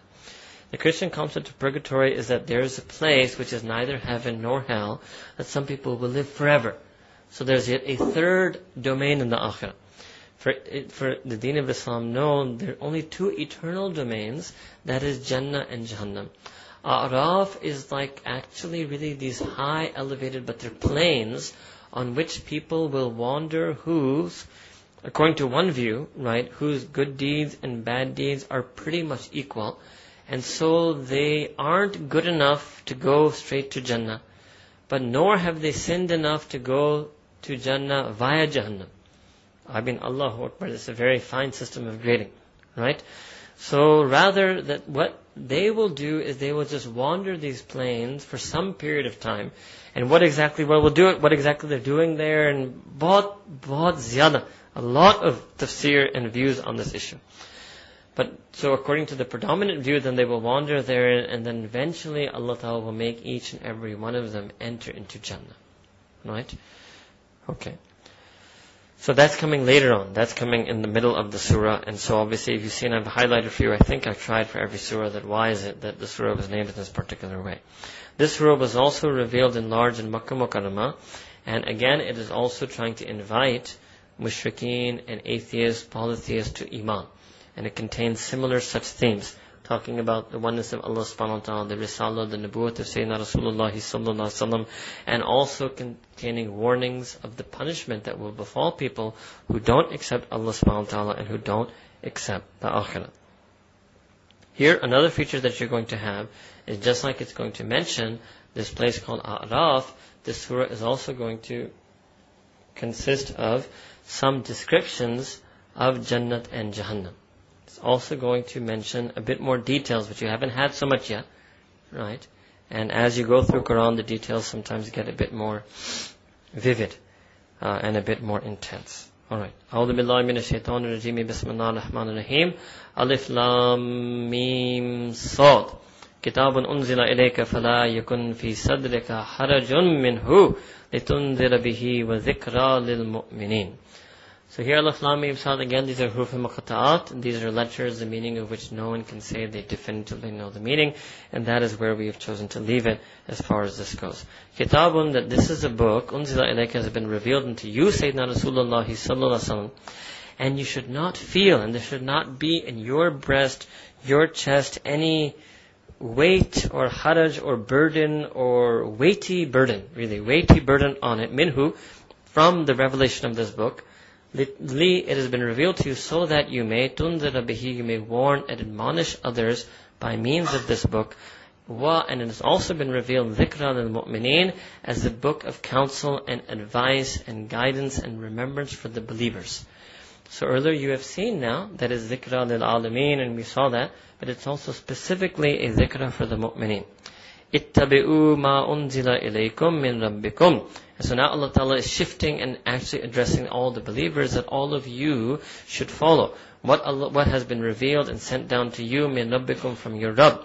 وَلَا تَتَّبِعُوا مِن دُونِهِ, and none of you should follow anything other than that. مِن دُونِهِ أَوْلِيَا, you should not follow other than your Rabb. مِن دُونِهِ, other than Allah subhanahu wa ta'ala, you should not take or follow anyone as your wali. So again, wali, we've done this many times, patron, benefactor, and friend.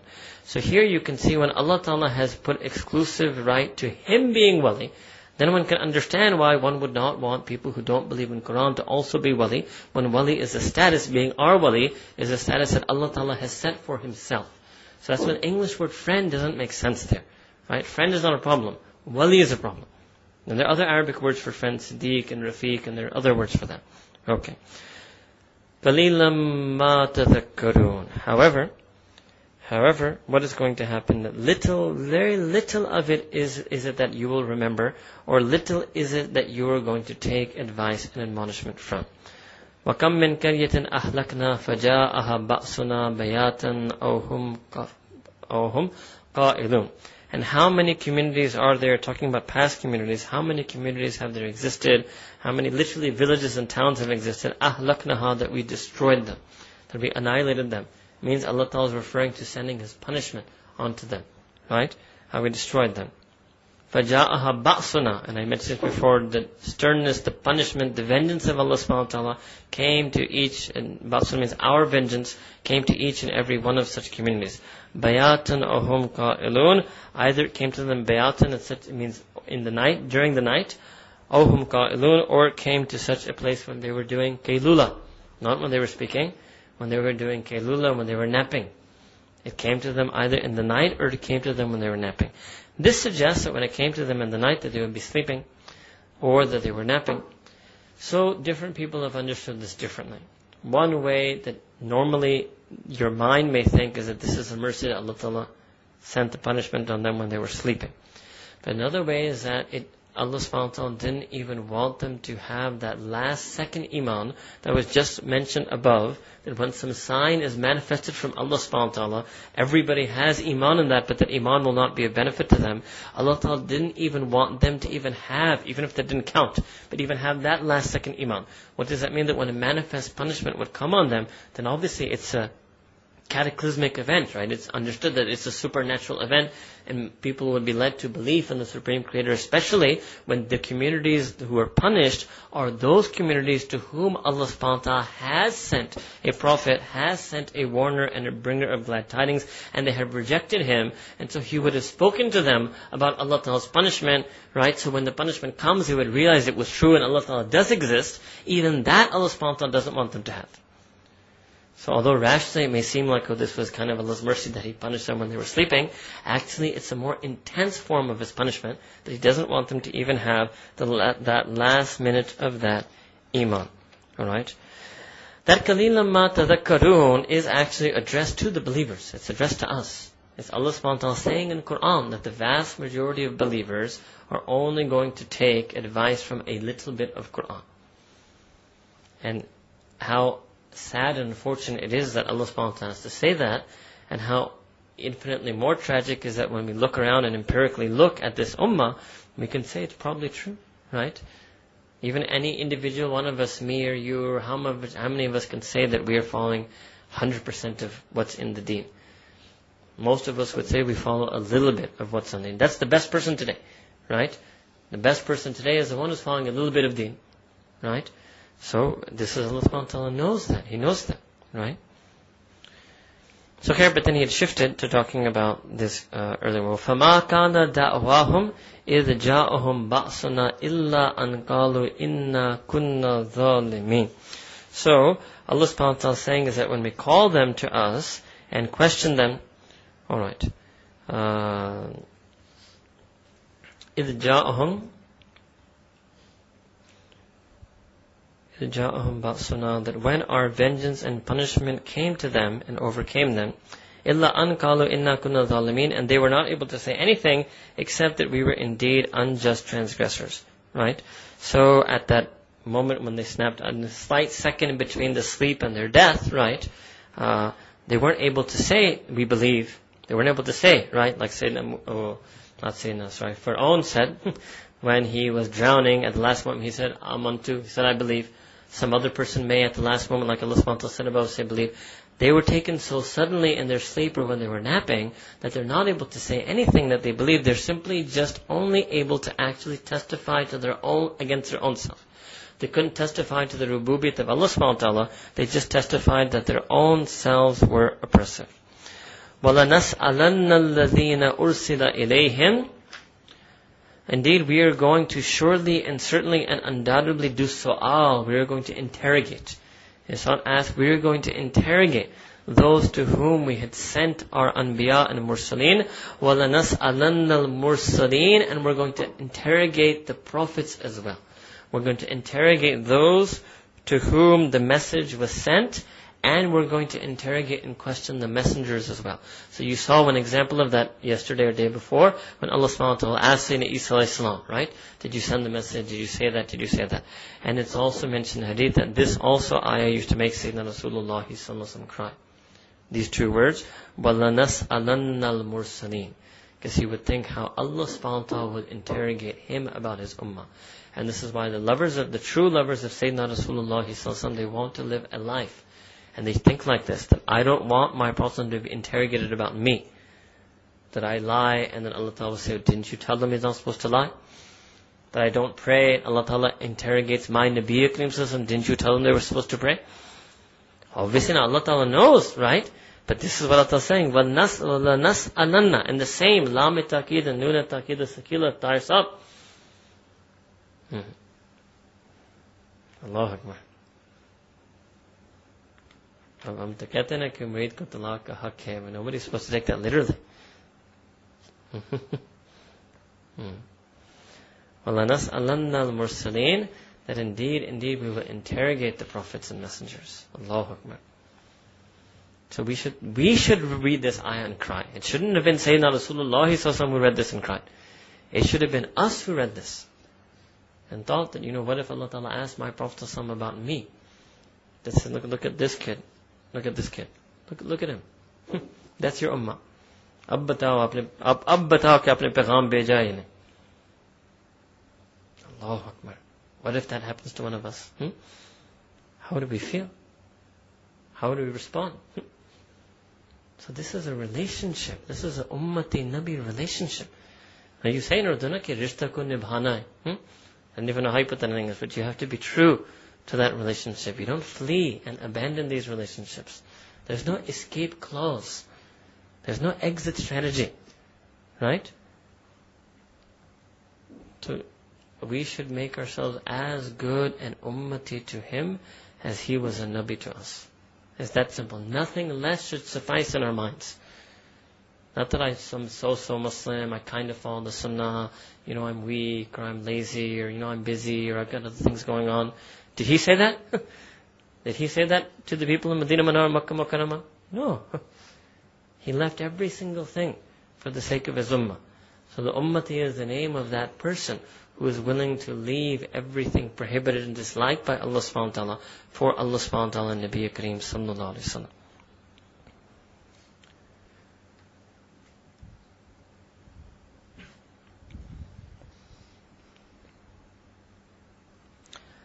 فَلَنَقُصَّنَّ عَلَيْهِمْ بِإِلْمٍ وَمَا كُنَّا غَائِبِينَ.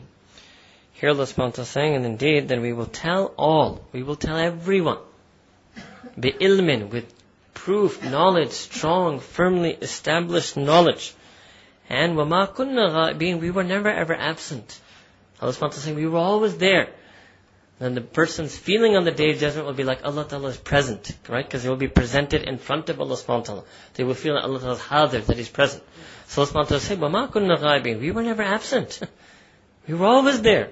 We were always intimately watching you. We were always as intimately aware of you as you were aware of me on this Day of Judgment. I was always as intimately aware of you. Allahu Akbar. So this is for a person to think. This is why Mashaykh teach us to do dhikr. Dhikr is what makes the person change from having Allah Ta'ala being absent in their lives to having remembrance of Him, and they always feel the presence of Allah Subhanahu wa Ta'ala watching over them. وَالْوَزْنُ يَوْمَ أَذِنَ الْحَقِّ. And literally it means, and on that day, the measurement, wazn bimana mizan, and the measurement will be taken on that day, al-haq, in absolute truth, absolute justice. Absolute, every single person's deed will be accounted and weighed and assessed. By weight here, doesn't mean necessarily physical weight. It means will be assessed and evaluated and estimated. Alright? فَمَنْ ثَقُلَتْ مَوَازِينُهُ فَأُولَٰئِكَ هُمُ الْمُفْلِحُونَ. And that person whose the balance of their scales is heavy.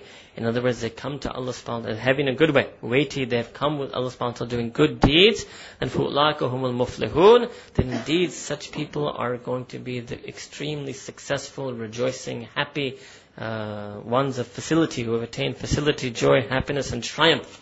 فَأُولَٰئِكَ هُمُ الْمُفْلِحُونَ. They will be triumphant in their joy. وَمَنْ خَفَّتْ مَوَازِينُهُ.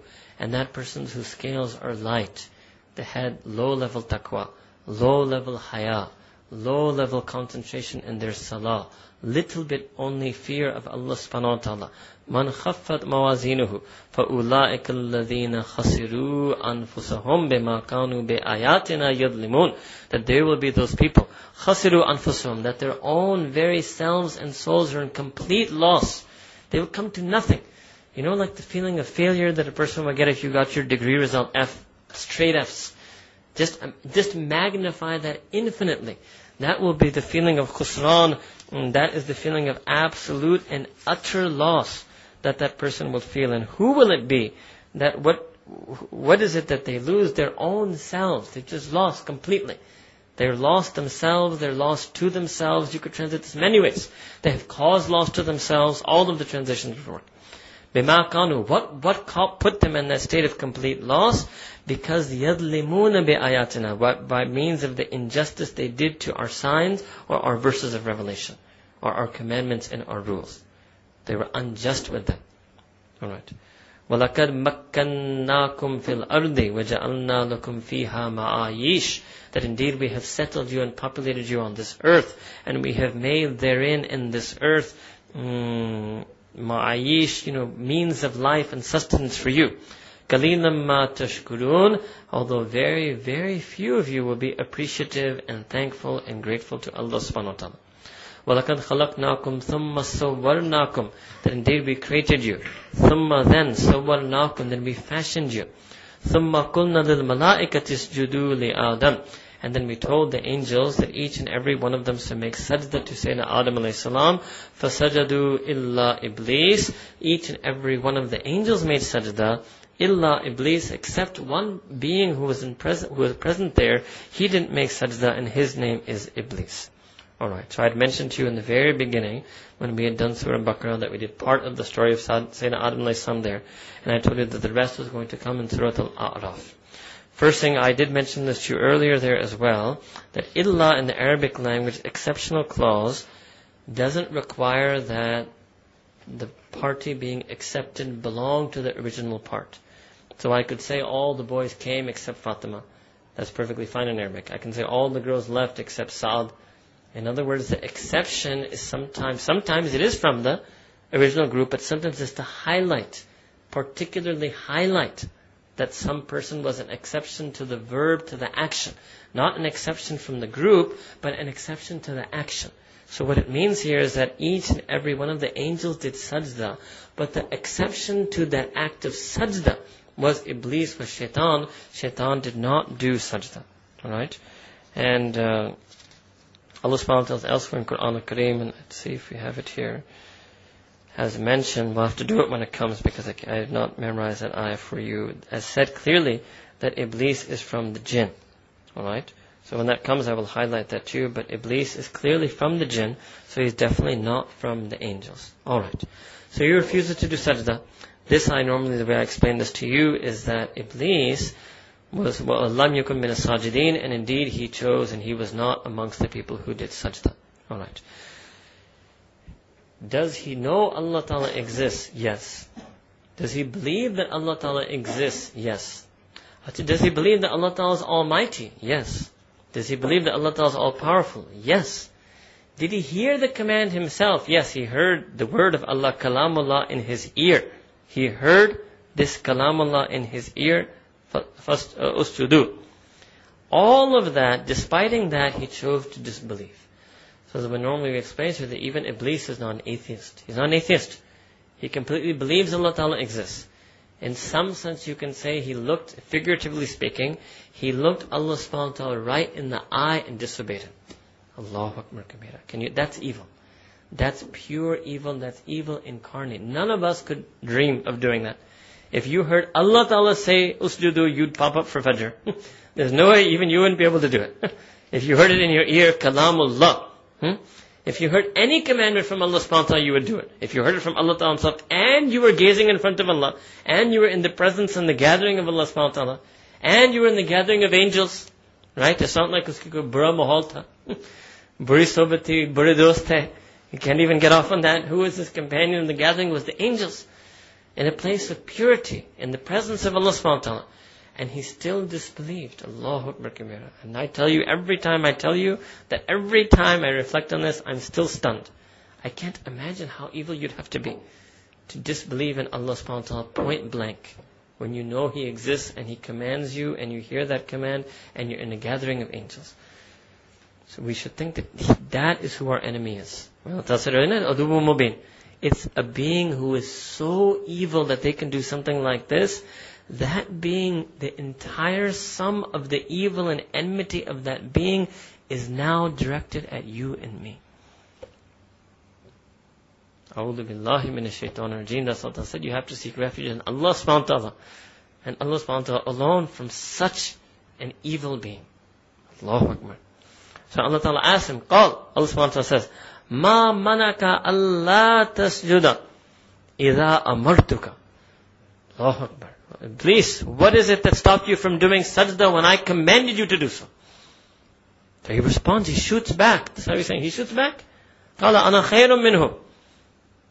Allahu Akbar. Has an idea in his mind, his own way of thinking. No matter what you tell them, they counter it with their own way of thinking.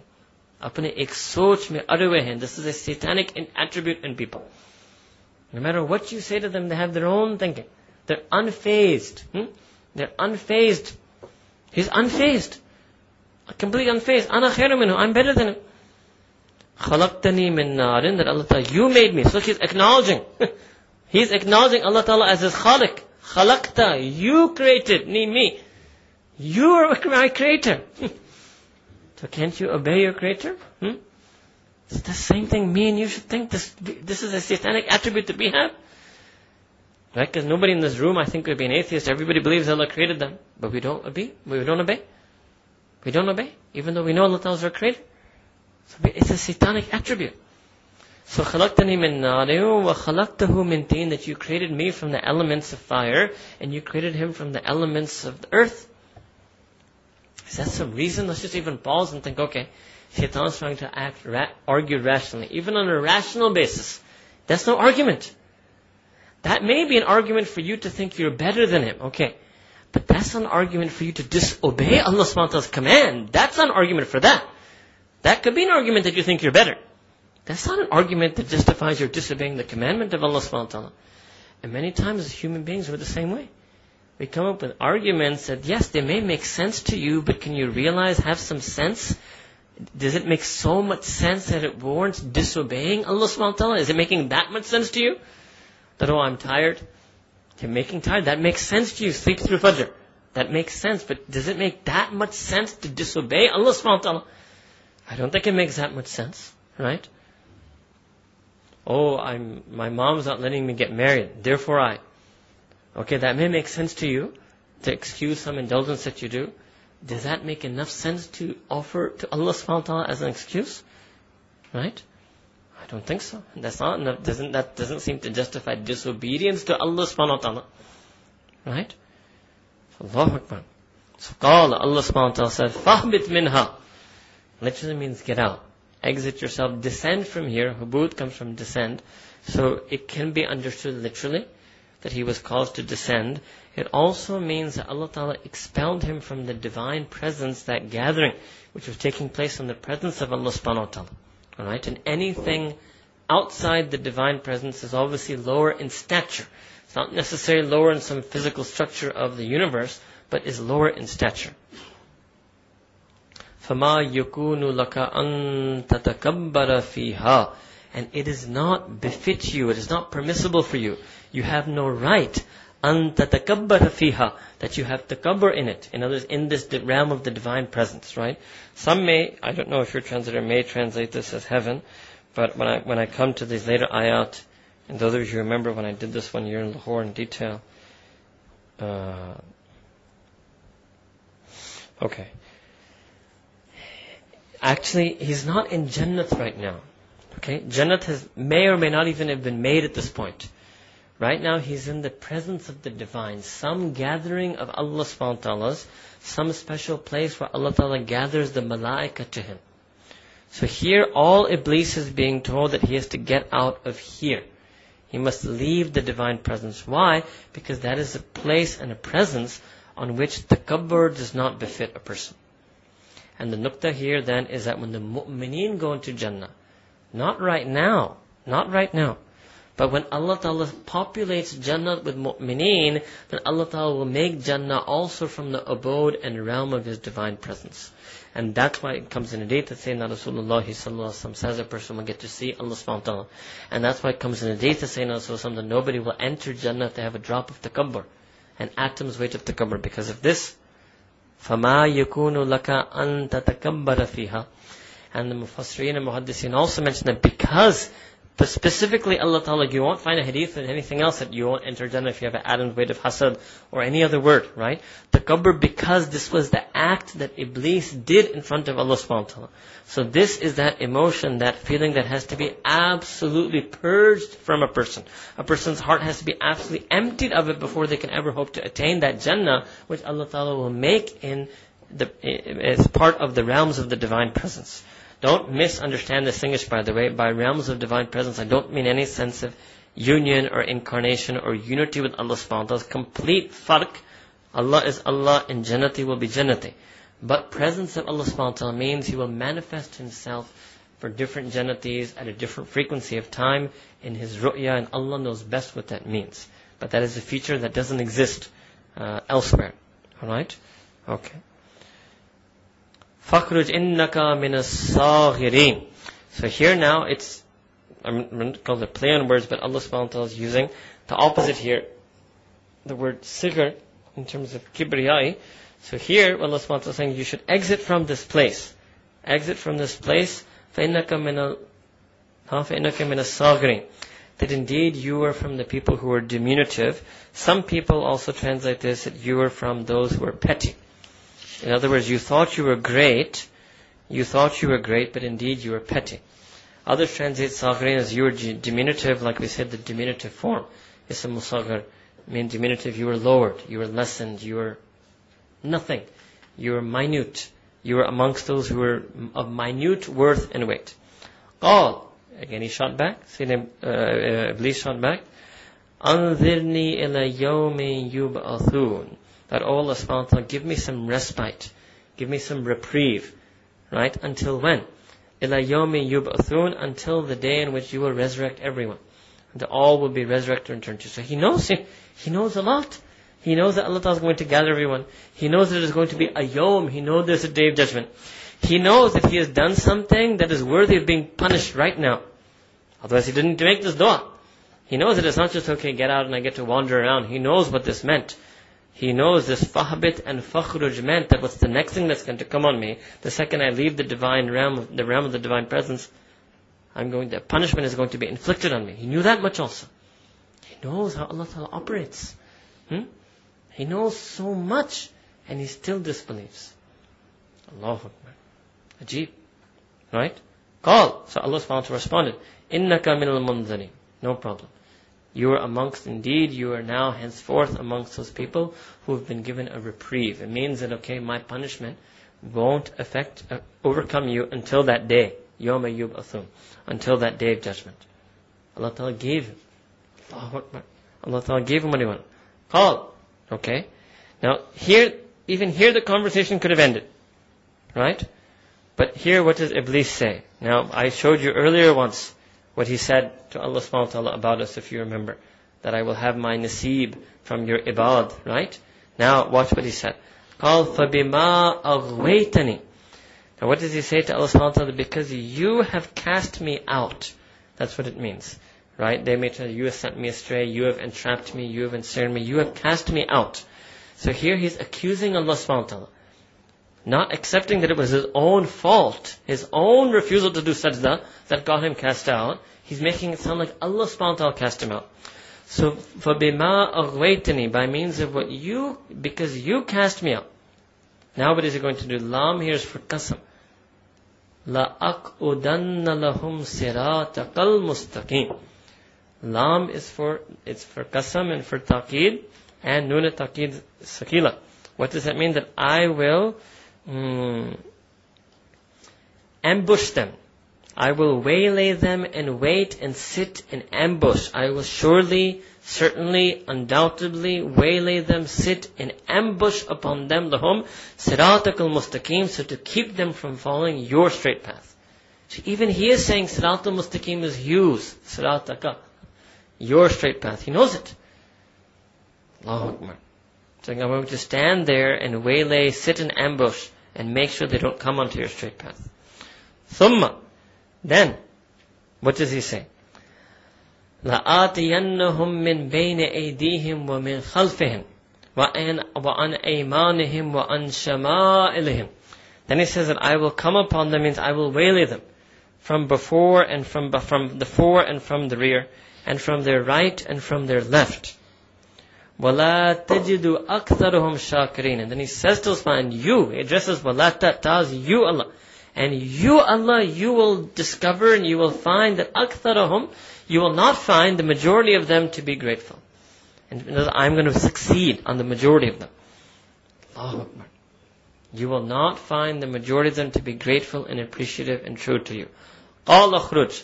Allah subhanahu wa ta'ala then responds to him again, أَخْرُجْ, get out. Minha, get out of here. مَذْءُومًا مَدْحُورًا. Get out despised and rejected, repudiated and reviled. لَمَنْ تَبِعَكَ مِنْكُمْ. And then whomsoever, if any of them, لَمَنْ, indeed, man, whomsoever, of them, tabi'aka, minhum, from them, tabi'aka, follows you, لَأَمْلَأَنَّ جَهَنَّمَ مِنْكُمْ أَجْمَعِينَ. I will fill up Jahannam to the brim with them on all of their entirety. Means you have to see that because Allah Ta'ala has so much enmity for shaitan. any human being who gives up Allah subhanahu wa ta'ala and instead chooses shaitan, Allah subhanahu wa ta'ala is extremely upset with such a human being. لَمَنْ تَبِعَكَ مِنْهُمْ, that whomsoever from them chooses to follow you, لَأَمْلَأَنَّ جَهَنَّمَ مِنْكُمْ, that surely I will fill up Jahannam with them ajma'een in entirety. Allahu Akbar. وَيَا آدَمُ اسْكُنْ. Now all this conversation happens in front of Sayyidina Adam alayhi salam. Right? Then Allah Ta'ala turns to Sayyidina Adam alayhi salam, وَيَا آدَمُ اسْكُنْ أَنْتَ وَزَوْجَكَ الْجَنَّةَ. That, O Adam alayhi salam, you and your spouse should go now live in Jannah. So Jannah was yet another place now. Iblis is also told to leave the realm of the divine presence, and Adam, he was expelled and kicked out. Now Sayyidina Adam alayhi salam and his spouse Hawa are also being placed somewhere else at this moment, and they're being put into Jannah. فَكُلَا مِنْ حَيْثُ شِئْتُمَا, and you should eat from therein whatever you want. However, وَلَا تَقْرَبَا هَذِهِ الشَّجَرَةِ, but the two of you should not go near this particular tree, X. فَتَكُونَ مِنَ الظَّالِمِينَ, and were you to do so, then you would become amongst those who have done wrong. Alright. فَوَسْوَسَ لَهُمَ الشَّيْطَانِ, so shaitan whispered into the two of them. It's an important thing to understand. The Christian doctrine is that shaitan somehow snuck back into heaven. So Quran is making clear, no, there's no way once Allah Ta'ala has kicked him out of a place, he can't come back. But he was kicked out from the realm of the divine presence. There's nothing here in Quran that doesn't have access to Jannah. So there's the realm, I'm not in any way to suggest it's figurative, but just by analogy I'm using these gestures to show you, there's the realm of the divine presence. Shaitan is kicked out from that. Sayyidina Adam alayhi salam and Hawa are told that they're placed by Allah Ta'ala out of that into a place called Jannah. So shaitan has been given muhla, his reprieve. He can access Jannah. He's not coming into Jannah in disguise as a snake. There's no concept like that in Islam. He's not sneaking in. How, if Allah Ta'ala seals the borders of something, Iblis cannot sneak into it. Right? So there's nothing at all preventing Iblis from going there. Right? So Iblis goes to the two of them. Now here the Mufassirin mention that there are many centuries may have passed. Many, even millennia may have passed between that initial creation of Sayyidina Adam alayhi salam and the angels prostrating to him and Iblis refusing, and then this act in which Iblis is going to do and waswasa. Okay, waswasa I didn't say it, it means to insinuate. To insinuate or to plant a thought and whisper a thought into the heart of a person. And so this is the ability that Allah subhanahu wa ta'ala has given Iblis. So what did he do? لِيُبْدِيَ لَهُمَا مَا وُرِيَ عَنْهُمَا مِنْ سَوْآتِهِمَا وَقَالَ مَا نَهَاكُمَا رَبُّكُمَا عَنْ هَذِهِ الشَّجَرَةِ إِلَّا أَن تَكُونَا مَلَكَيْنِ أَوْ تَكُونَا مِنَ الْخَالِدِينَ. Okay, let me do the second part first. First is a statement he says to them. Okay, then I'm going to come back and do the first part of the ayah. So the first one, وَقَالَ, so Iblis said to them, number one, that which the two of yours, your Rabb has prohibited the two of you from, concerning this tree, your Rabb has not prohibited you from this tree for any other reason except that either the two of you could become angels, or that the two of you would live in Jannah forever. Okay? So what is he suggesting to them? He's suggesting that if you eat from this tree, and it can not be either, it can mean the same thing. It can mean that you will become an angel, and by means of the angel you will live as an immortal in Jannah. Or it can mean that two possibilities may happen if you eat from this tree. Either you will become an angel, or you will live in Jannah forever. Then what did he do? I'm going to come back to the first part. And then what did he do? وَقَاسَمَهُمَا. Then he took a qasam, he took an oath, he swore to them. And what did he say? Inni lakuma lamina nasihin, that no, I'm your well-wisher, I'm your advisor. I'm giving you good advice and counsel. मैं आपकी खैर खाई करना. आपकी खैर मुझे मतलब है. And this is also sometimes, not everyone who says this is saying this in a satanic way, but there are some satanic people who say this in the same way. Some people will say this to you when they want to mislead you. No, I'm saying this for your own good, beta. इसकी कोई जरूरत नहीं है. कोई मौलवी शौलवी बनने की जरूरत नहीं है. मैं आपकी खैर के लिए ये बात कहना. Right? So they'll tell you that, right? So that's what he's saying. Now what happens? So it continues, فَدَلَّهُمَا. Dallahuma means that Iblis, he led them astray bighurur, by means of this deception, by means of his sweet talk, by means of pretending that he was their well-wisher and he was their advisor. فَلَمَّا ذَاقَ الشَّجَرَةَ. So when the two of them tasted the fruit of the tree, بَدَتْ لَهُمَا سَوْآتُهُمَا, then then their private parts became apparent to them. Then their private parts appeared to them. وَاتَّفِقَا يَخْسِفَانِ عَلَيْهِمَا مِنْ وَرَقِ الْجَنَّةِ. So then what did they do immediately? Then they began to take leaves. They took leaves from maybe that same tree or some other trees. They took leaves from Jannah and they began to cover them. Alright. Now what does this mean? This is okay. وَنَادَاهُمَا رَبُّهُمَا أَلَمْ أَنْهَكُمَا أَنْ تِلْكُمَا الشَّجَرَةِ وَأَقُلْ لَكُمَا إِنَّ الشَّيْطَانَ لَكُمَا عَدُوٌّ مُبِينٌ. So then Allah subhanahu wa ta'ala then turns to them, and then Allah subhanahu wa ta'ala makes them, calls out to them. And Allah subhanahu wa ta'ala says to them that, did I not prohibit you from this very tree? And did I not tell the two of you that Iblis and Shaitan is indeed an open and manifest enemy to you? Now we still have to come back to the very first part, don't worry.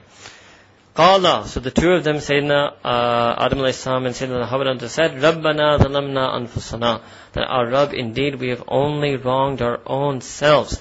Wa in lam taghfir lana, and if you, Allah Ta'ala, do not forgive us, wa tarhamna, and you do not send your mercy on us, lanakunanna min al-khasirin, then surely and certainly then we will become amongst the losers. Allah subhanahu wa ta'ala said in response to this, قَالَهْبِتُوا بَعْضُكُمْ لِبَعْضٍ عُدُوٌّ, that all of you should get down from here now. Now second descent, get down from Jannat and go to earth, and some of you will be enemies to some of the other. Means Shaitan, his progeny, he will have progeny also. The Shayateen, and he will have minions and assistants, and they will be enemy towards the true progeny of Sayyidina Adam alayhi salam, the ones who try to be established on righteousness. فَلَكُمْ فِي الْأَرْضِ, and indeed you will have for you in this earth, you can say planet earth, مُسْتَقَرٌّ وَمَتَاعٌ إِلَى حِينٍ. Mustaqar, it will be your tikana, it will be a place where you will stay and you will reside, and mata'un ila hin, and it will sustain you, you will have provisions in it until an appointed period, which is the end of time. Alright. Allah subhanahu wa ta'ala then said last to them, فِيهَا تَحْيَوْنَ, in that earth you will live, وَفِيهَا تُمُوتُونَ, and in that earth you will die, وَمِنْهَا تُخْرَجُونَ, and from that earth you will be once again extracted and brought forth and resurrected to Allah subhanahu wa ta'ala. Alright. So what happened over here, that when they ate from the tree, let's go back over here to this part. فَلَمَّا ذَاقَ الشَّجَرَةَ, when the two of them ate from the fruit of that tree, بَدَتْ لَهُمَا سَوْآتُهُمَا, that their private parts became apparent to them. Now what does this mean? Number one, what this means is that obviously they had this part of them before, but they didn't have any feeling, they didn't notice this about themselves. Right? This is possible. This is possible that a man and a woman could be together naked and not even notice this part about themselves, because Allah subhanahu wa ta'ala mentions on the Day of Judgment the same thing will happen. And when people are risen on the Day of Judgment, initially they will be risen naked, and they won't be doing badnazri, because they're going to be so lost in a different thought, which is the calamity and the torment and the enormity of that day. In this instant, the complete opposite was that Sayyidina Adam alayhi salam and Sayyidina Hawa were physically different as man and woman. But they never noticed that about one another, because they were living a life in Jannah, and they were just enjoying in Jannah. So when they ate from that tree, the punishment Allah subhanahu wa ta'ala gave them, punishment or test or trial or the change that Allah Ta'ala made befall them, is that now they became aware of their particular features. And when they became aware of it, now they felt haya, right? So they felt haya, and then all of a sudden they started grabbing leaves from the trees of Jannah to cover themselves up. Right? Okay. It does not mean, some people have suggested, some Christian commentators on the Bible, and unfortunately some people like Mr. Ghamdi, who's also followed them, he suggested that actually this is all a metaphor, and actually what happened was there's no tree and there's no fruit, and actually Allah subhanahu wa ta'ala told the two of them that they shouldn't engage in any intimate relations, and they did so anyway. And when they engaged in intimate relations, then they were embarrassed about themselves. No, there's nothing in Quran to suggest that at all. There's no reason to leave the literal meaning of the Quran. Those few cases in Quran where the literal meaning is understood to be, the meaning is understood not to be literal but rather metaphorical, there's always a clear, convincing reason and proof for that, right? So actually they physically ate from a tree, and the reason they ate from the tree, because also what Ghamdi is trying to suggest is that, and is following a very Christian reading of the Bible, is that human beings have this lust, and he believes in the doctrine of the fallen man, and they give in to their lust, and that's why they lost Jannah. That's not at all the Islamic concept.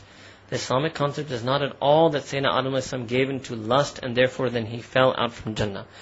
The Islamic concept is, what did Shaitan say? He said, eat from that tree, because if you do, you will either become angels or you will live in Jannah forever. So it was their love for Allah subhanahu wa ta'ala, a pure love, not a human lust for one another. It was a pure love for Allah subhanahu wa ta'ala, that if we eat from this tree, we will get to stay here forever. We will get to be in Jannah forever. We will be near Allah subhanahu wa ta'ala forever. So it was that love for Allah subhanahu wa ta'ala that they had. That's why they ate from that tree. So it was an act that they did out of what we call ghalabatul hal. They were overpowered by this intoxicating feeling of the love for Allah subhanahu wa ta'ala. That is why they ate from that tree. And when they did that, what Allah subhanahu wa ta'ala did was He took away from them. He took away from them what? Precisely this, that they were so intoxicated with the love for Allah subhanahu wa ta'ala, they never yet even realized they had no space in themselves for any other love. They had no space in them for any other love. But because they did what Allah subhanahu wa ta'ala told them not to do, then He took that attribute away from them. What attribute? That they were beings who were only and only in love with Allah subhanahu wa ta'ala and oblivious to any other type of love and attraction. He took that away from them and exposed for them an awareness of this other type of attraction, which is also natural. And Allah Ta'ala has already mentioned that she is His zawj, she is His spouse. But they weren't husband and wife in that sense. They were just spouse, mate, pair, right? So Allah subhanahu wa ta'ala took that, Allah Ta'ala then sent upon them now this feeling of another love and attraction. So the second they felt that, then they each felt embarrassed and they tried to cover themselves up with leaves. This is the Islamic understanding of this incident of Sayyidina Adam alayhi salam. And then when Allah subhanahu wa ta'ala told them that, okay, both of you should go down and you will be enemies towards one another, and then they made this dua. Here, when they went down, obviously this is not the doctrine of the fallen man, because Allah subhanahu wa ta'ala, when the very first time He created Adam alayhi salam, He said, Inni ja'ilun fil ardi khalifa. He told the angels that this creation's destination is earth. The purpose of this creation is that He's going to live on earth and try to be the embodiment of my will and wish and my command and my pleasures. So it's not as if what the Christians suggest, and what he has also been deluded into accepting from them, that they're meant to live forever in Jannah, but they made this sin and therefore they fell down. So Christianity has this doctrine of original sin. Islam says no, human beings have a doctrine of original purity. And human beings are born, every human being is born in a state of original purity. Alright? It's a radically different concept of humanity and a radically different understanding about this original story of Sayyidina Adam alayhi salam. Alright. Then the next thing to highlight here is that the response, so when Iblis disobeyed Allah subhanahu wa ta'ala, what did he do? And when Adam alayhi salam also did something that Allah ta'ala told him not to do, what did he do? Slight difference here. First difference is that Iblis how can I put this in English? Iblis refused a command, and Sayyidina Adam alayhi salam violated a prohibition. Iblis refused a command, and Sayyidina Adam alayhi salam violated a prohibition. So first lesson we learn is it's more intensely bad to refuse a command. And especially given that that command was sajda, that's why all of us, we should take our salah much, much more seriously than we do. And this month, alhamdulillah, the month of Ramadan, when we're fasting for the sake of Allah subhanahu wa ta'ala, when we're staying away from food and drink for the sake of Allah subhanahu wa ta'ala, this is the best month for us to practice ourselves, making ourselves namazi. Making ourselves 5 times a day, every day for 30 days. And if we do that with that intention that we want to be 5 times a day for 365 days a year, for every year, for the rest of our life. Because this is such an intense thing. Okay? To violate a command of Allah subhanahu wa ta'ala. Whereas what Sayyidina Adam alayhi salam did, what was the English hadith? He refused the command of Allah subhanahu wa ta'ala, and what Sayyidina Adam, he violated a prohibition. Now, second thing, is that what it should be the reaction. So the difference is that Iblis, what was his reaction? Number one, he didn't accept and acknowledge that he did anything wrong. Whereas Sayyidina Adam immediately acknowledges. What is it here? Zalamna anfusana. I did wrong. It's us. We did the wrong. So that's the difference. So this is something we need to see. When we do a sin, what do we do? Do we feel that we haven't done anything wrong? If we feel like that, that's a satanic feeling. The nisbat of that goes back to Iblis. Or when we do a sin, do we immediately feel that I've done something wrong? I'm a wrongdoer. Do we accept and acknowledge? That's the first step. In Arabic, this is called iqrar. Iqrar bil-dhunub. To accept and acknowledge one's mistakes and shortcomings and sins and disobedience of Allah subhanahu wa ta'ala. If that is indeed what we did. If that is indeed what we did, you don't have to be saying in English to call a spade. Right? To acknowledge that. Second thing, what did Shaitan do? Not only did he not acknowledge, he justified himself. Ana khayrun minhu. I'm better than him. Right? He justified himself. Here, Sayyidina Ali could have said, oh, but Allah subhanahu wa ta'ala, I just ate that because I wanted to stay in Jannah forever. Oh, that guy, he told me that I'd become an angel. He could have, there were potential justifications that could have been offered here. Does Sayyidina Ali do that? Not at all. Not at all. So he's teaching us, he's the first Nabi also. And when Allah Ta'ala mentions the statements of other Anbiya in Quran, it means it's a teaching for us also. That when you sin, no matter what the justification. I mean, if you think about it, again, Sayyidina Ali has a very good excuse. A very good excuse. I loved you, I wanted to be in Jannah forever, I wanted to be near you forever, I wanted to be an angel. He took a qasam, he even swore, right? But no. So the sunnah of Sayyidina Adam is even if you have a good excuse, you don't let yourself off the hook. You don't view anything as a good excuse, as justification or rationalization. Nothing could justify or warrant disobeying Allah subhanahu wa ta'ala. That's how we should behave. Third thing, what did Iblis do? He became hostile. He became angry. He swore enmity. Right? What did Sayyidina Adam alayhi salam do? He immediately makes dua. وَإِن لَمْ تَغْفِرْ لَنَا وَتَرْحَمْنَا. He realizes I'm nothing. He humbles himself. Not arrogant, not hostile, not angry. Penitent, remorseful, repentant, humble. So this is the way that a person should respond, and this is the way that a person should react. Alright? Whenever we do sin, and this dua particularly, and this is a dua that probably almost all of you know because it's one of the most oft recited duas in Quran al-Kareem. Right? And it's a dua that we should make, and that's another thing that those of you who are taking notes should highlight, the duas of the Anbiya that are in Quran. And you should try to use them in this month of Ramadan at least. Right? And you will find almost all of those duas start with Rabb, Rabbana, Rabbana, Rabbana. Alright. I'm going to do just a few more ayahs very quickly. Few more ayat and then we'll end. Ya Bani Adam. قَدْ أَنزَلْنَا عَلَيْكُمْ لِبَاسًا يُوَارِي سَوْآتِكُمْ وَرِيشًا. That, O children of Adam, O Bani Adam, O humanity, that indeed Allah subhanahu wa ta'ala has sent down upon you and has sent down upon you clothing, by means of which you should enclothe or cover your private parts. Alright. And warisha, and clothing has been sent to you as an adornment. As an adornment, as a means of beautification. وَلِبَاسُ التَّقْوَى. However, the garment of taqwa. Now, it doesn't mean the physical apparel of taqwa. What it means is the attribute of taqwa. In cloaking yourself in this feeling and living a life of taqwa. وَلِبَاسُ التَّقْوَى ذَلِكَ خَيْرٌ. That is the best libas. So by linking taqwa with libas, Allah subhanahu wa ta'ala is saying is that conscientiousness and God consciousness and God fearingness and piety and righteousness are things that should be with us all the time. Just like you never want to be without libas, you never want to be without taqwa. Just like libas is the closest thing to you, taqwa should be the most prominent attribute in you. Right?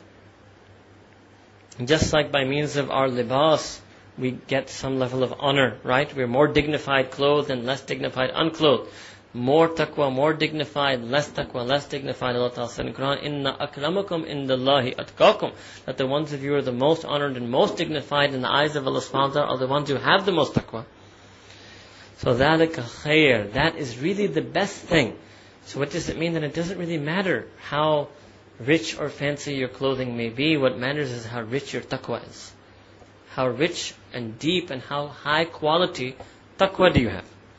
ذَلَكَ مِنْ آيَاتِ اللَّهِ. And all of this is from the signs of Allah subhanahu wa ta'ala. لَعَلَّهُمْ يَذَّكَّرُونَ. So that they may take an admonishment and learn a lesson from this. Ya bani Adama, O children of Adam alayhi salam, لَا يَفْتِنَنَّكُمُ الشَّيْطَانِ. Don't let shaitan entrap you and ensnare you and lead you astray. كَمَا أَخْرَجَ أَبَوَيْكُمْ مِنَ الْجَنَّةِ. Just the way that he was the source and the means that he took out your two parents from Jannah. يَنْزِئُ عَنْهُمَا لِبَاسُهُمَا. And he he was the source of causing to fall or stripping away from them لِبَاسُهُمَا, their garments. لِيُرِيَهُمَا سَوْآتِهِمَا. And then they became aware and they saw one another's private parts. إِنَّهُ يَرَاكُمْ هُوَ وَقَبِيلُهُ مِنْ حَيْثُ لَا تَرَوْنَهُمْ. Now it says that shaitan is able to see you. This is the feature of shaitan. He is able to see you. Huwa, him, وَقَبِيلُهُ. And he has a qabil, has a whole group with him. His Satan and Satan kind can see you. مِنْ حَيْثُ لَا تَرَوْنَهُمْ. From such a place from where you do not see them. So if you wanted to be sort of sci-fi about it, it means that Iblis and the other shayateen are looking at us from another plane of existence or another dimension. They may be parallel dimension to this or coexistent with this one, such that it's a one-way window that they can see us, but we cannot see them. He can perceive us, him and his minions and his qabil can perceive us, but we can neither perceive him nor them. Right? Inna ja'alna shayateena awliya'a lilladheena la yu'minun. Not even just kafirun, just anybody who doesn't have iman. Whether it's outright polytheism, outright atheism, or whatever it is, absence of iman. So Allah says, indeed we have appointed and we have made the shayateen, shaitan and all of his minions as awliya for those who don't have iman. For those who have iman, Allah is their wali. Allahu waliyuddina amanu. Those who don't have iman, shaitan and the shayateen are their awliya. وَإِذَا فَعَلُوا فَاحِشَةً قَالُوا وَجَدْنَا عَلَيْهَا آبَاءَنَا وَاللَّهُ أَمَرَنَا بِهَا قُلْ إِنَّ اللَّهَ لَا يَأْمُرُ بِالْفَحْشَاءِ أَتَقُولُونَ عَلَى اللَّهِ مَا لَا تَعْلَمُونَ. So Allah is saying, when they commit indecency, they say that we found our forefathers doing this indecency, and Allah subhanahu wa ta'ala had commanded us to do it. Say Allah subhanahu wa ta'ala does not command any type of indecency. Do you say about Allah subhanahu wa ta'ala what you do not know? Alright. I'm going to pause over here and just make one more comment because this issue of the garment is quite tricky. Alright? So when they ate from the tree, again, the punishment Allah subhanahu wa ta'ala gave them was that their private parts were revealed. Here actually this was the part when some Muslim commentators have followed the Christians, because it says here that shaitan caused their clothing to drop. It's not that the trick shaitan did with them wasn't causing their clothing to drop. The trick shaitan did with them is to make them eat from the fruit of the tree.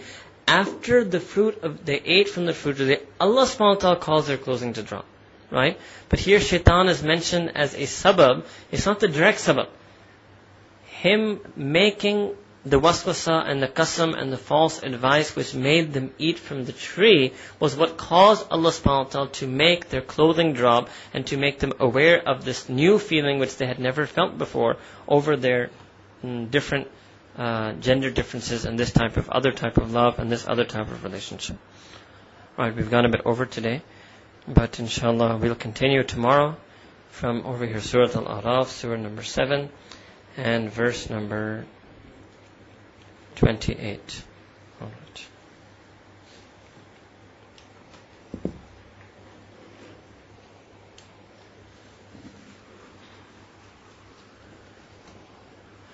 سبحان ربنا الوهاب اللهم صل على سيدنا محمد وعلى آل سيدنا محمد وبارك وسلم ربنا ظلمنا أنفسنا وإن لم تغفر لنا وترحمنا لنكونن من الخاسرين. Ya Allah, Ya Rabbi Kareem, Ya Allah, we ask that you preserve our iman. We ask that you to follow each and every one of the commandments you have outlined in the Quran. Ya Rabbi Kareem, we want that you and you alone should be our wali. Ya Allah, we repudiate and we flee from all of the other false awliya that we have taken. We don't want to have shaitan as a friend. We don't want to have people who disbelieve in you as our protecting patron, benefactor friends. Ya Rabbi Kareem, we ask that you to join us with the mu'mineen. Join us to the Sirat al-Mustaqim. Ya Rabbi Kareem, shaitan is our open enemy. He is waylaying us from all sides. Ya Allah, we seek refuge in you from him.